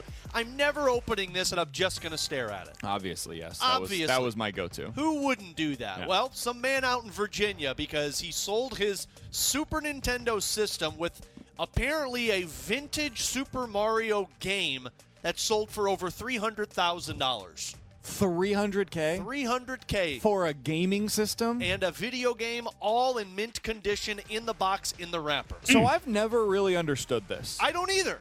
And I'm not even just talking about video games. Now, it is worth noting I don't have FU money. And therefore, I wish I did. I don't have the capacity, money-wise, to go out there and just spend wildly on something frivolous, right? Like something that I want that, therefore I will pay whatever it takes to get that. But like the Beanie Baby thing, the trend with that stuff where it was like, hey, keep it in mint condition because this is going to be worth something. Why? Why is it worth something? Explain to me why somebody wants this while it's in quote-unquote mint condition, right? I don't understand the memorabilia thing. I'm not saying anybody else is wrong for doing so. It just doesn't click for me, Alex. I just don't understand the video game side of this thing because, first of all, you can purchase the exact same video gaming system and game, although it's not mint condition. You could purchase it for $100, for $50 if you want to relive your childhood. But who the bleep gets this when they're 5, 6, 7 years old and says, I'm never opening this? That's got to be a parent decision. That was a parent decision where they said, hey, I'm going to buy this for you with the express belief that down the road this is going to be worth something. But that's torture. That is torture to these kids because, like, why wouldn't you want to get this? Like, look, the best gaming system that I ever received was the Nintendo 64 when I was younger. What was your go-to game on it? GoldenEye. Yeah, absolutely. GoldenEye. I mean, like, best gaming system I've ever played, and I still have it to this day. Quarterback Club, underrated game on that. NFL Blitz was very good on that one. Probably the most underrated, though, is my go-to Banjo-Kazooie. Like, watch out. I can dominate that game. Crash Bandicoot. Crash Bandicoot. Diddy Kong Racing. Better than any Mario Kart racing. Dude. Yes. Any day of the week. But here's the thing. Diddy Kong Race. Is that what he sounds like? You kind of look like him, man. Thanks, man. You just look like him. You used to play that in college, right? Ferrario kart. Yeah. Well, you wouldn't. Diddy Kong Racing was tough to do with alcohol because why? Mario, Birrio, it just named worked so great. I didn't try it with Diddy Kong. I was saying my point is I still have mine to this day. I would have never sold it because I still play it. I played it when I was 8 years old when I got it. How the hell do you get this and say I'm not touching this and not touching it for that long? I just don't understand it. It doesn't make any sense to me, and like I would also have no interest. What's the buyer doing with this as well? That's the thing. Are you putting it into a museum? Like what are we doing with this? Probably, but like again, it's a system that's just going to continue to go around in packaging, and you don't. Somebody get said a out of it. perfect unopened GoldenEye would go for tens of thousands of dollars today. Oh yeah. What? Yeah. Oh yeah. No. Yeah. Yep. That's the thing. Really? There have been so many things that I had in my childhood that, like, I could have sold for a lot of money to this day. Like, I was big into Pokemon when they were going on, had all of the cards, all the originals, opened them, had them in the little booklet. Those things sold for like $50,000. And I gave them away at a garage sale for probably $10. Do you still play video games? Yeah. Not as much because, it's very What's rare. your system now? Did you stop buying the new version of the system at some point? Because I've got the Xbox 360. I'm not like the newest version of the Xbox. I don't play enough to make it worth it for me. I have a PlayStation 4, and the only things I do on it are like sports games. Sure. And it is very rare that I do it. Like, it's probably in the evening when Katie goes to bed early and the girls are asleep and I've got nothing to watch. I'm like, I'll go turn it on and play for a little bit. I'm going to make an assumption that is unfair. Bradford, are you still a gamer? That would not be accurate, sir. Okay. Oh, gotcha. All right. Gotcha. What was your system? Were you an Xbox guy or a PlayStation guy? No, a Team I feel like PlayStation. Everybody chose their lane at some point in life. That is true. Team PlayStation all of the way, all day, every day. There was nothing better than playing old school Madden and dominating. I would try to stack a team, yes, fair or not, with LT, Mike Vick. Honestly, some of my fondest memories with my younger brother, playing against him head to head and just watching me suck the life out of him as I kept possession for 45 minutes. It was awesome. See, I was an Xbox guy because you had to have Halo. Yeah, Halo was the game, and everybody wanted to play it, and so the only way you could get it was by playing it on Xbox. Yeah. See, I've been convinced by my brother-in-law who lives in Ohio. He goes to Dayton to get an Xbox so I can game with him. And I said, dude, I don't game on the level that you do. Like, I suck. Like, he plays Call of Duty. I couldn't last in Call of Duty for more than 2 minutes. Oh, so I was so bad at Call of Duty that I was more of a viewer, a spectator, so to speak, than somebody that was going to be a part of the Call of Duty sweepstakes. But see, I'm the nerd now that, like, I've got a PlayStation and I play it every once in a while, but when I'm bored, I turn on my Nintendo 64. Oh, really? Like, Sure. I'll go sit down and play that much longer than I would any type of PlayStation or Xbox right now. Somebody said MLB The Show was only on PlayStation, though. Absolutely. They just switched that now. Did they? That was the reason I had a PlayStation for so long, because it was only MLB The Show. Everybody had a game. Yep. There was a game that was exclusive to a console, and you made your choice. Yep. You made your choice in life, and that's who you were. Yep. You were either an Xbox guy or you were a PlayStation guy. These kids wouldn't understand that nowadays. Nope. Alongside Alex Ferrario and the non-gamer Bradford Bruns, I'm Brandon Kiley. You've got BK and Ferrario. The message today, BK, is don't open your toys, kids. Or get two of them. Get two toys for your kids. Good point. One that goes into a box that is never to be opened. The other that is something that they can play with. Pure psychotic. Coming up next. It sure seems like the Blues are doing everything that Craig Berube wanted them to do, and they're basically getting the exact same message from Drew Bannister now that Craig Berube was giving them previously. So why is it finally starting to hit home? We'll talk about that next here on 101 ESPN. We're right back to the BK and Ferrario podcast, presented by Dobbs Tire and Auto Centers on 101 ESPN.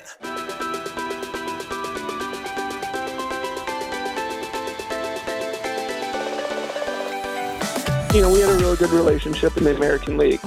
He seems to read me well and, know what to say. And, he pulled me aside a couple times today and just kind of said a few things about, the game last night. And that's the type of player I am and that I can be every night. And he has full confidence in me. He told me to shoot the puck too, which I'm sure I'll be hearing again soon from him.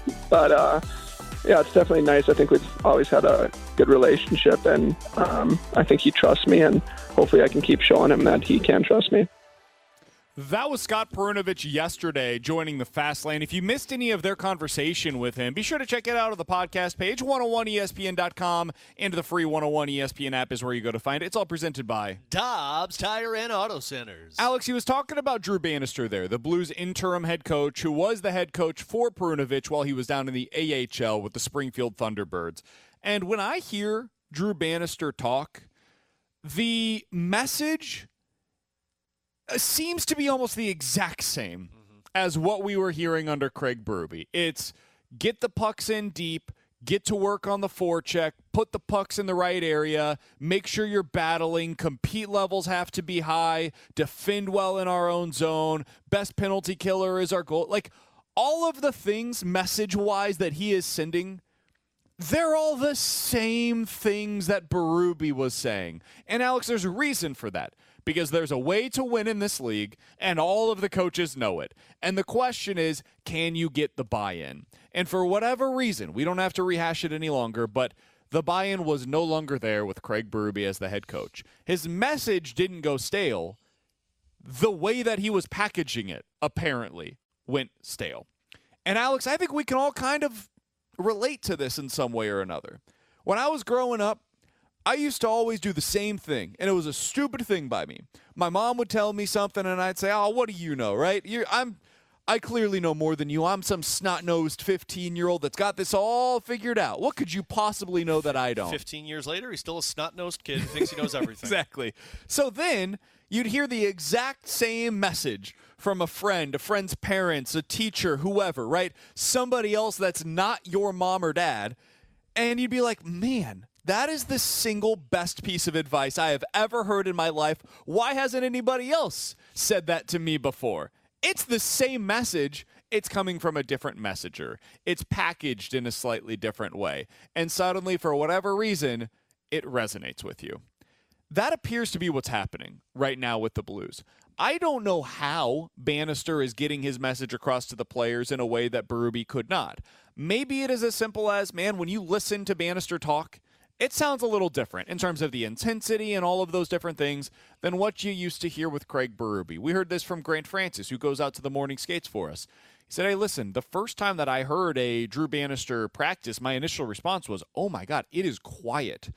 Because instead of barking the orders the way that Berube did, He is much more, I'm going to take everything in. I'm going to coach you off to the side. We see all of the pictures, all the video of him going off to the side with the guys, having individual chats with them. Perunovic just mentioned that. He talked about how he took Jordan Kyrou into a video room after like the second game that Kyrou played and said, hey, this is what I need you to do. You're not using your speed wide enough. Here are all of the clips that I'm going to show you of you not doing it, and then let me show you some of the stuff as a positive reinforcement of when you did do it and got success out of what I'm showing you.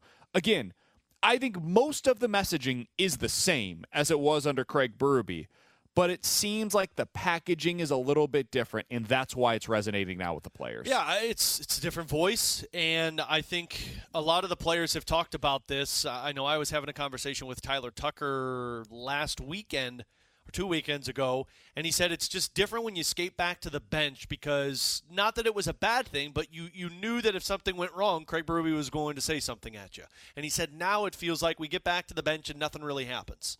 And I think what Drew Bannister is doing is he's allowing the players to let the mistakes happen and then correcting them when they do, rather than trying to correct them in game, because that's the accountability factor. Bannister's hoping that the accountability takes over for these players. It's nothing to do with Craig Berube and everything to do with the players actually taking that next step internally, and that's what Drew Bannister's accomplishing. I think there's an honesty factor that Craig Berube had when he first stepped in, and it's an interim head coach thing. But let's be honest here. It's just the interim head coach new feel.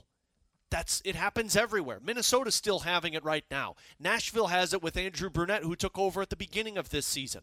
When you get a new voice in there, sometimes it just eases everybody else. Whether you like it or not, the Blues are doing the exact same thing Craig Berube had said in every single coach's show with Chris Kerber on our pregames. The third period against Dallas was prototypical Craig Berube. You're up by a goal, you dump the puck in behind the net, and you make them work for it. And they did it.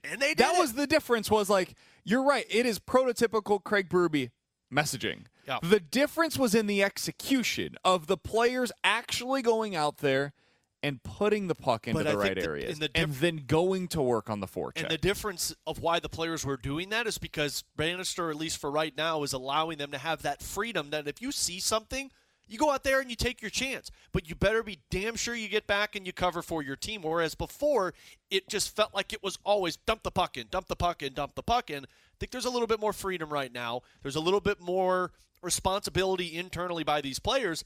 And I do think there's a different mindset with Drew Bannister in certain areas, meaning the defenseman getting involved. Okay. That is really sticking out a little bit more. Because, so in the last 7 games, you've got 6 goals and 20 points from those defensemen. And on top of it, if you look at Drew Bannister's history in the minor leagues, when he was from San Antonio Rampage up until the Springfield Thunderbirds, all of his defensemen had 30 to 40 points, maybe more. All of his defensemen were averaging 2 or more shots on goal per game. And I'm talking Jake Wallman. I'm talking Nico Mikkola. I'm talking Matthew Kessel right now. Scott Perunovic in the short time he was there. You've mentioned a lot of defensemen that are developed pretty well. Exactly. I think that's noteworthy. I think that's very noteworthy. Calle Rosen, everybody loved Calle Rosen. Guys, Calle Rosen was that guy in the minors with Drew Bannister. There was a little bit of hesitancy to allow those players to do that because the reference point was to be so good in the defensive zone that you didn't want to put your team in a bad spot. Drew Bannister wants his guys to be involved. Now, you have to have that backup. You have to have the forwards being responsible and taking over the spots. But, look who's been scoring goals for you. Marco Scandella and Scott Perunovic combined for 3 points in that game against Dallas. And on top of it, they had one of the best puck possession zone times all season. 31 seconds that led to the goal. There were 10 passes before they scored that goal. And Perunovic and Marco Scandella were a majority of that. He wants his defensemen to be involved, and I just believe that the way that the NHL's going with these smaller defensemen getting involved, Craig Berube likes the big defenseman. You like being able to be so responsible in the defensive zone. I'm not trying to put words in his mouth. It just seems that way, whereas now you're seeing some of these guys that Drew Bannister has had success with. He's telling Scott Perunovic, we love what you're doing. Shoot the puck more. It will be interesting to monitor the success, or lack thereof, it could go either direction, who knows, of Torrey Krug, Nick Leddy, and Scott Perunovic under Drew Bannister. Because I think one of the biggest frustrations that I personally have had in recent years was the inability to get the most out of puck-moving defensemen. under Craig Berube. And I don't know if that was a him issue. I don't know if that was a player issue. It was probably a combination of the two. But when you see Jake Wallman go off and have success in Detroit the way that he has, when you see Vince Dunn go off and have success the way that he has elsewhere, when you see Torrey Krug have success elsewhere, come here and not be the same player, when you see Scott Perunovich be a Hobie Baker winner, go to the AHL, have success down there, and then not be able to translate, I know some of this is injury related, but not be able to translate that to the NHL level or not get opportunities to translate that to the NHL level, those are things that definitely stuck out to me. And I will be curious to see, because so far, so good.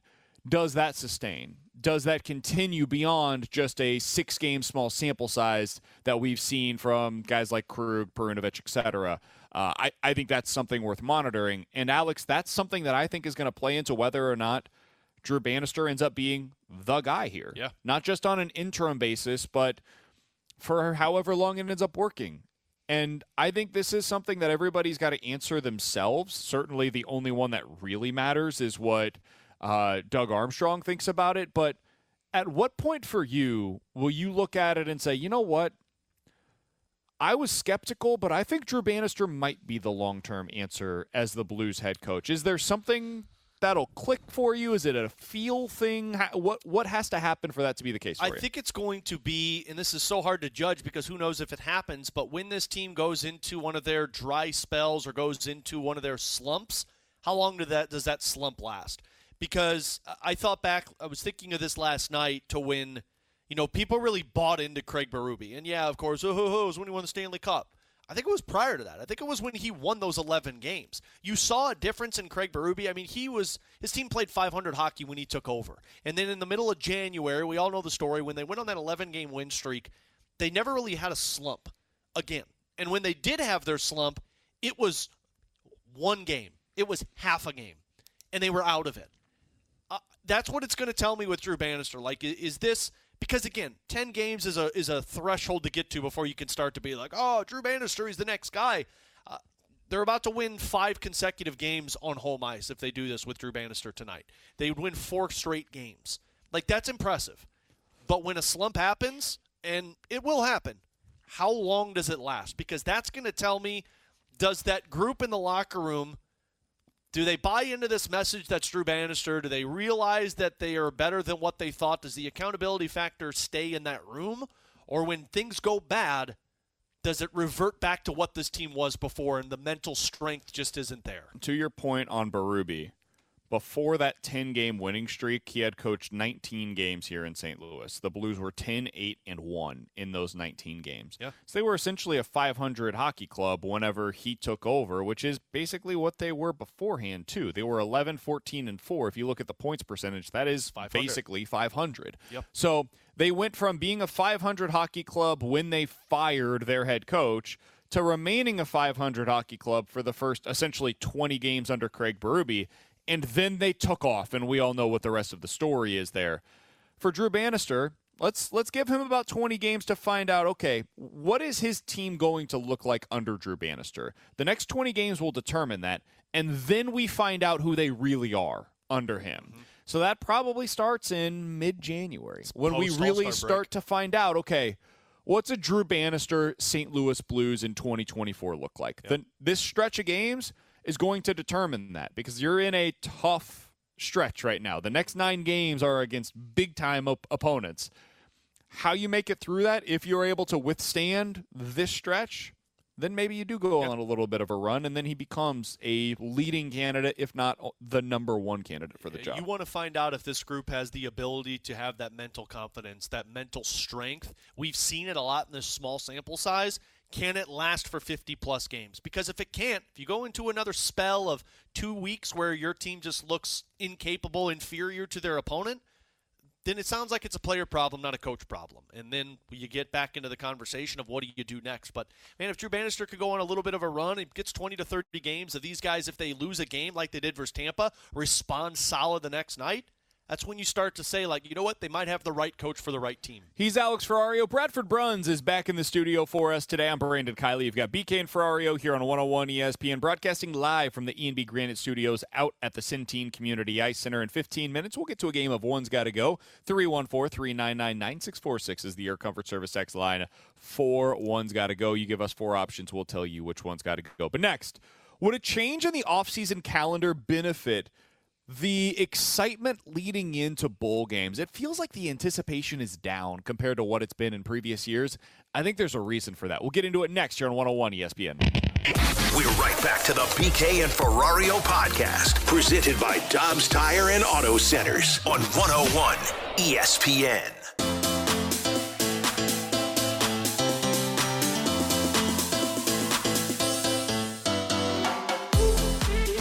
Because I'm not doing it here because we're on remote, and that means it's not going to sound great. That's why you didn't get it. Oh, I needed that in my life. I'm sorry. You know how when you're getting ready to sneeze, and then somebody says something to you, you do this all the time, and it frustrates me to no end. You know what? And then you can't sneeze. You know what? Then it's just stuck up in your nose for the next 12 hours, and you just want to punch the guy that did that to you. Look, some of us don't have performance problems, and some of us do.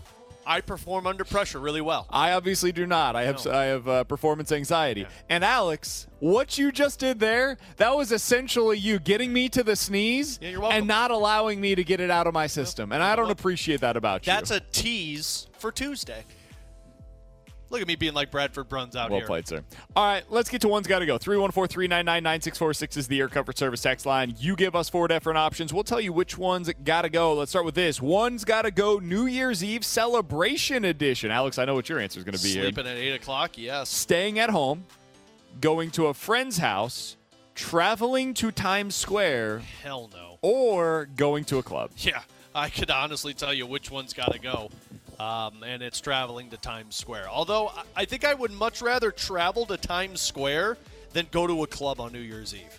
Because at least I've got something I can enjoy at Times Square. Really? I got nothing to enjoy at the club. So I actually think I'm going to get rid of the club here. I can't imagine anything that you would hate more than going to Times Square for New Year's Eve. But I really enjoy watching the ball drop at home on television. You would not enjoy it in person, buddy. Of course. It's cold. Well, that's fine. You're shoulder to shoulder with human beings. Yeah, but I'll get you like have an to apartment pay thousands of dollars. I get an apartment suite. Oh, do you have FU money now? Yeah, suddenly? I got FU money now. There are restaurants that charge people, like you've got to either get a reservation, which costs money, or you have to like pay to use the restrooms in Times Square over New Year's Eve. That is my nightmare. Yeah. There is nothing that I would rather do less than go to Times Square for New Year's Eve. I went to New York last year for the first time in my life, and I fell in love with the city. I would love to travel there once a year if I had, again, FU money like Alex clearly does. Obviously. But going there for New Year's Eve, I could not have less interest. What's my incentive to go to a club on New Year's Eve? Nothing I can do at a club is available to me that I can't do at home. Yeah, I mean, dancing. I could dance at home. Turn the damn music on. All right. All my liquor's free. All my food's free. And I don't have to listen to people make stupid conversation. 314-399-9646 is the Air Comfort Service X line. You give us 4 different options. We'll tell you which one's got to go. By the way, from the 314, Applebee's at Times Square is $800 per person when you go on New Year's Eve. Feeling good in the neighborhood. Yeah. With $800 All right, one's got to go holiday edition. New Year's Eve, Valentine's Day, St. Patrick's Day, or Labor Day. Alex, which one's got to go? Honestly, it's a tie for Labor Day and St. Patrick's Day. I think both are pointless. Oh, one of them you get to drink, though. I can drink any day of the week, man. But you get to drink green beer. Yeah, but I get to drink seltzers on Labor Day. Good point. And Labor Day and seltzers. So basically, I just did my own problem solving. See you, St. Patty's. I would probably go Labor Day. Labor Day is the one that's got to go. I did do St. Although, Patty's to be Day. fair, like, Kara's not super into Valentine's Day. It's not something that really, like, means much to her. Yeah. So I understand. Katie loves it, so that's why I got no problem. Anybody that likes it, hey, man, it's a cool day. Like, you celebrate yourself and your wife. I try to do that every day, so that's where I'm a little different. There's the pompous, well, I tell my wife I love her every day of the week, not just Valentine's Day. Exactly. So we try to gift the love that we have, the admiration that we have for one another on a day in, day out basis instead of just, focusing on one day in the middle couple, of February. Ladies and gentlemen. That's it's like like Travis Kelce and Taylor Swift over so here. I all want to be. I would actually probably say Valentine's Day would be the Labor Day, I could do seltzer. St. Patty's Day. Although I did used to, if any Missouri S&T alums are listening, my buddy went there, and I did party at St. Patty's Day with him a couple of years. And let me tell you, you all know how to do St. Patty's Day right. 314-399-9646 is the Air Comfort Service text line from the 314. One's got to go pet edition. A dog, a snake, a hamster, or a cat. I want to hear Bradford's answer to this one as well. You had to throw cat into there, didn't you? Because snake is what has to go here. Yeah. I don't need a pet making me regret the decision of buying it because I'm unsure of where it is. So that one's for me. Bradford? It's the snake, no doubt about it. I actually want to live long enough to be able to enjoy a pet or two. I'm not a cat person per se, but get the snake out of here. It's not even remotely close in this department, guys. Not even close. All three of them suck. Like hamsters are just rodents. I don't need that in my house. Don't need the snake, which, most times when people die in their house, it's because the snake killed them. And then cats are jerks, Mike Ryder, if you're listening. I have no interest in having a cat. I have less interest in having a snake. I don't know why anybody would want a snake in their life. I don't get it. I just don't understand it. I have somebody that is a friend of a friend that has a dragon in their life. A dragon? Mm-hmm. You know dragons aren't real, man. No, right? It's a mini dragon. It's a lizard. So dragons aren't real, man. That I also don't totally understand either. You just look at them all day long. Yeah, any animal that's like a fish. I don't understand why people. You know have what? fish. I'm talking out of both sides of my mouth. If I had FU money, I would totally have an aquarium in my house. Oh, I would too. 100% would have an aquarium. But it wouldn't be a fish. I'd have like a freaking jellyfish in an aquarium. You'd have sharks. Oh yeah, swimming sharks around. Absolutely. I would have fish. I'd have a jellyfish. I would have a saltwater tank. Yeah. Ever since I saw the movie 7 Pounds with Will Smith and he had a jellyfish. Now, spoiler alert, he used the jellyfish to kill himself. But the jellyfish in a tank in his house was awesome. Dark segment. All right. Very dark. Yeah, this is but you know what? It really was taking a turn No, it was here. a movie. It was a good movie. Watch it. It's great. He's Alex Ferrario. That is Bradford Bruns. I'm Brandon Kiley. You've got BK and Ferrario here on 101 ESPN.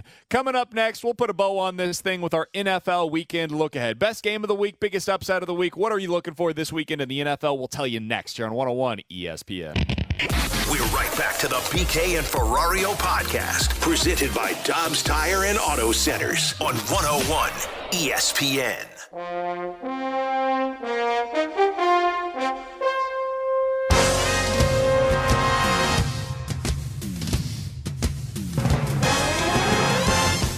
Alongside Alex Ferrario and Bradford Bruns, I'm Brandon Kiley. It's been a fantastic week. We missed T-Bone, but Bradford did a great job filling in. Grant Francis also did a spectacular job filling in for us. If you missed any of the shows this week, check them out on the podcast page. 101ESPN.com. The free 101 ESPN app is where you go to find it. They are all presented by Dobbs Tire and Auto Centers. Alex, before we go into the weekend, we are doing what we do each and every week throughout the NFL season, which is our NFL weekend look ahead. We're going to tell you the game that you got to watch, the upset that we're going to see, the team with the most to gain, and the team with the most to lose. We'll do that all before we get to the fast lane coming up at the top of the hour. Alex, let's start with the obvious. If you can only sit down in front of the television this weekend and watch one NFL game, what is the one that you are putting at the top of the pedestal? Cowboys and Lions, Saturday. I don't even care about Sunday games. New Year's Eve, I got other things to watch, but it's Cowboys and Lions because I think that is, as much as people are going to say Dolphins and Ravens, I'm not sure you're going to see the actual picture there. Cool. It's a stupid pick if people do it, so can't wait for BK's pick. Cowboys and Lions to me is more of a measuring stick to find out the top teams in the NFC, and I think that's going to be a fun matchup, especially because the Cowboys coming off of a loss. Yeah, I want to find out what those teams have coming off of last week, and especially with the Cowboys, as you mentioned, a really emotional game for them. They thought they had that 1-1, and then, of course, the Dolphins end up coming out ahead. But I'm going with the other one that the Dolphins are participating in. Stupid No pick. Jalen Waddle for Miami. It sounds like the Ravens receiving core is banged up as well. We'll see what happens with Zay Flowers. Odell Beckham is banged up a little bit going into this one. The receiving options for both teams are depleted. What do you got? What do you got when the cards are down on the table? Both teams coming off of a huge physical, emotional win last week. I am fascinated to see what that looks like. The Ravens right now are a 3.5-point home favorite in that one. That feels about right to me. I think I would take the Ravens in that game, though. Alex, if you had to pick one upset heading into the weekend, got to be at least a 3-point underdog, because otherwise it's not really an upset, it's just a pick 'em. What would you go with as your upset of the weekend? I think I'm going to pick the Panthers over the Jaguars. I like it. I think this is going to be the week that everybody realizes that Jacksonville's not any good and doesn't deserve to be in the playoffs. They'll probably still make the playoffs, but they're not doing anything with it. And I don't think Carolina's good, but I think Carolina's shown signs of life last week, and I think they could do that again against Jacksonville, especially on the road where Jacksonville's fat and happy thinking that they're going to be a playoff team, and Carolina's going to show them different. Explain to me why the Raiders are a 3.5-point underdog on the road this weekend in Indianapolis. Does it make sense to you? Because It doesn't make sense to me. I think those teams are... Aiden O'Connell, maybe? I think you can make an argument that the Raiders are actually better than the Colts. I don't think they're all that dissimilar, but I think they're pretty darn close. So give me the Raiders as a 3.5-point underdog winning that game outright against the Colts. By the way, one of the games that I love that I didn't end up picking this week, I thought there were a decent number of spreads that I really liked. I love the Houston Texans minus the 4 points this weekend against the Titans. I think the Titans get blitzed in that one. I think people are misremembering how good the Texans were with C.J. Stroud because we've seen them with Case Keenum over the last couple of weeks. Agreed. So that's another one that I would point to for the opposite. I like the Texans a lot. All right. The team with the most to gain heading into this weekend, Alex, they get a win, and you say, you know what, kind of changed the way that I viewed them, is who? Man, if you have one, go, because I'm not sure. I think for me, the team with the most to gain this weekend would be the Lions. I agree. Because I've had some serious questions about whether or not the Lions can actually go on a run in the postseason. And the teams that they're going to have to beat in the postseason are pretty similar to the Dallas Cowboys. You look at their wins this year, the biggest win that they've had was week 1 against Kansas City. Otherwise, when they go up against legitimate contenders, it typically doesn't go great for them. So I want to see what they've got in store against Dallas this weekend. This is really the last opportunity we're going to see of them against a contender. So the Lions, to me, going on the road, a place where Dallas has been fantastic so far this year, I think they're the team that has the most to gain with a win. Is it odd if I take Tampa Bay? No. Let me explain, because, Tampa should beat the Saints. But if Tampa Bay goes out there and just destroys the Saints, I think that at least gains people believing that the Buccaneers could be a team that does damage. If Baker Mayfield goes up against New Orleans, albeit it's not a great defense, but it's a team that at least is respectable, I think if Tampa could go out there and put up some points and look like a legit contender, I think people might start taking them a little bit more respectful in the NFL. Last thing here, the team with the most to lose going into this weekend is who? They lose this weekend, and you say, you know what? I think it's over for them. I think it's a pretty obvious pick here. It's the Bills. Oh, interesting. I did not have them. I don't think the Bills lose here, but I think they lose a lot if New England keeps it close. I think there are still some people that are convincing themselves. I heard Randy talk about this in the morning the other day, that the Chiefs can still find a way to get out of what is a relatively weak AFC. No chance. I'm with you, but for those people that are holding out hope, if they lose this weekend at home against a Bengals team that has a banged-up at best Jamar Chase, a defense that has been among the 5 worst in the NFL for the majority of the season, a backup quarterback in Jake Browning. If that team beats you at home, yeah, it's done, man. I feel like I've been saying the Chiefs are the team with the most to lose going into this weekend, because this would be the final straw. This is it. If you once again do the same thing that we've seen from you over the last few weeks, it is over. Done. Gone. No longer can anybody convince themselves that you are a team that should be reckoned with in the AFC. Nobody can do that. Yeah. At least against Buffalo, they had a play at the very end. It was close, and you're going up against a legit team. Last week, you had the excuse of the 2 touchdowns defensively for the Raiders in a 7-second stretch. This week, if it happens again, we're done. Yeah. We don't have to talk about them anymore. They can just be taken off into the sunset. You can live on hopium all you want, but I don't see it happening. And frankly, I see him losing again. And everyone will be like, well, what's wrong with the Chiefs? He's Alex Ferrario. Bradford Bruns did a fantastic job for us back in the studio today. Thank you all so very much for making us a part of your day, a part of your week, a part of your month. Alex, we got our ratings yesterday. I found out we were the top-rated show on the station for the calendar year 2023. Bleep off. That's because of you guys. It means a ton to us. Look We at that. do not, we cannot thank you enough, seriously, Absolutely. because what we do is made possible by all of you. So Absolutely. thank you for making us a part of your 2023 calendar year. I hope you all have a wonderful new year. We will talk to you as we bring in the new year next week, recapping a couple of Blues games, some college football playoffs, another week in the NFL. It's going to be an awesome weekend of sports. So enjoy it. Be safe out there. Thank you guys so much. It means so much to us that you make us a part of your days. We'll talk to you guys on Tuesday here on 101 ESPN. You've been listening to the BK and Ferrario podcast, presented by Dobbs Tire and Auto Centers on 101 ESPN.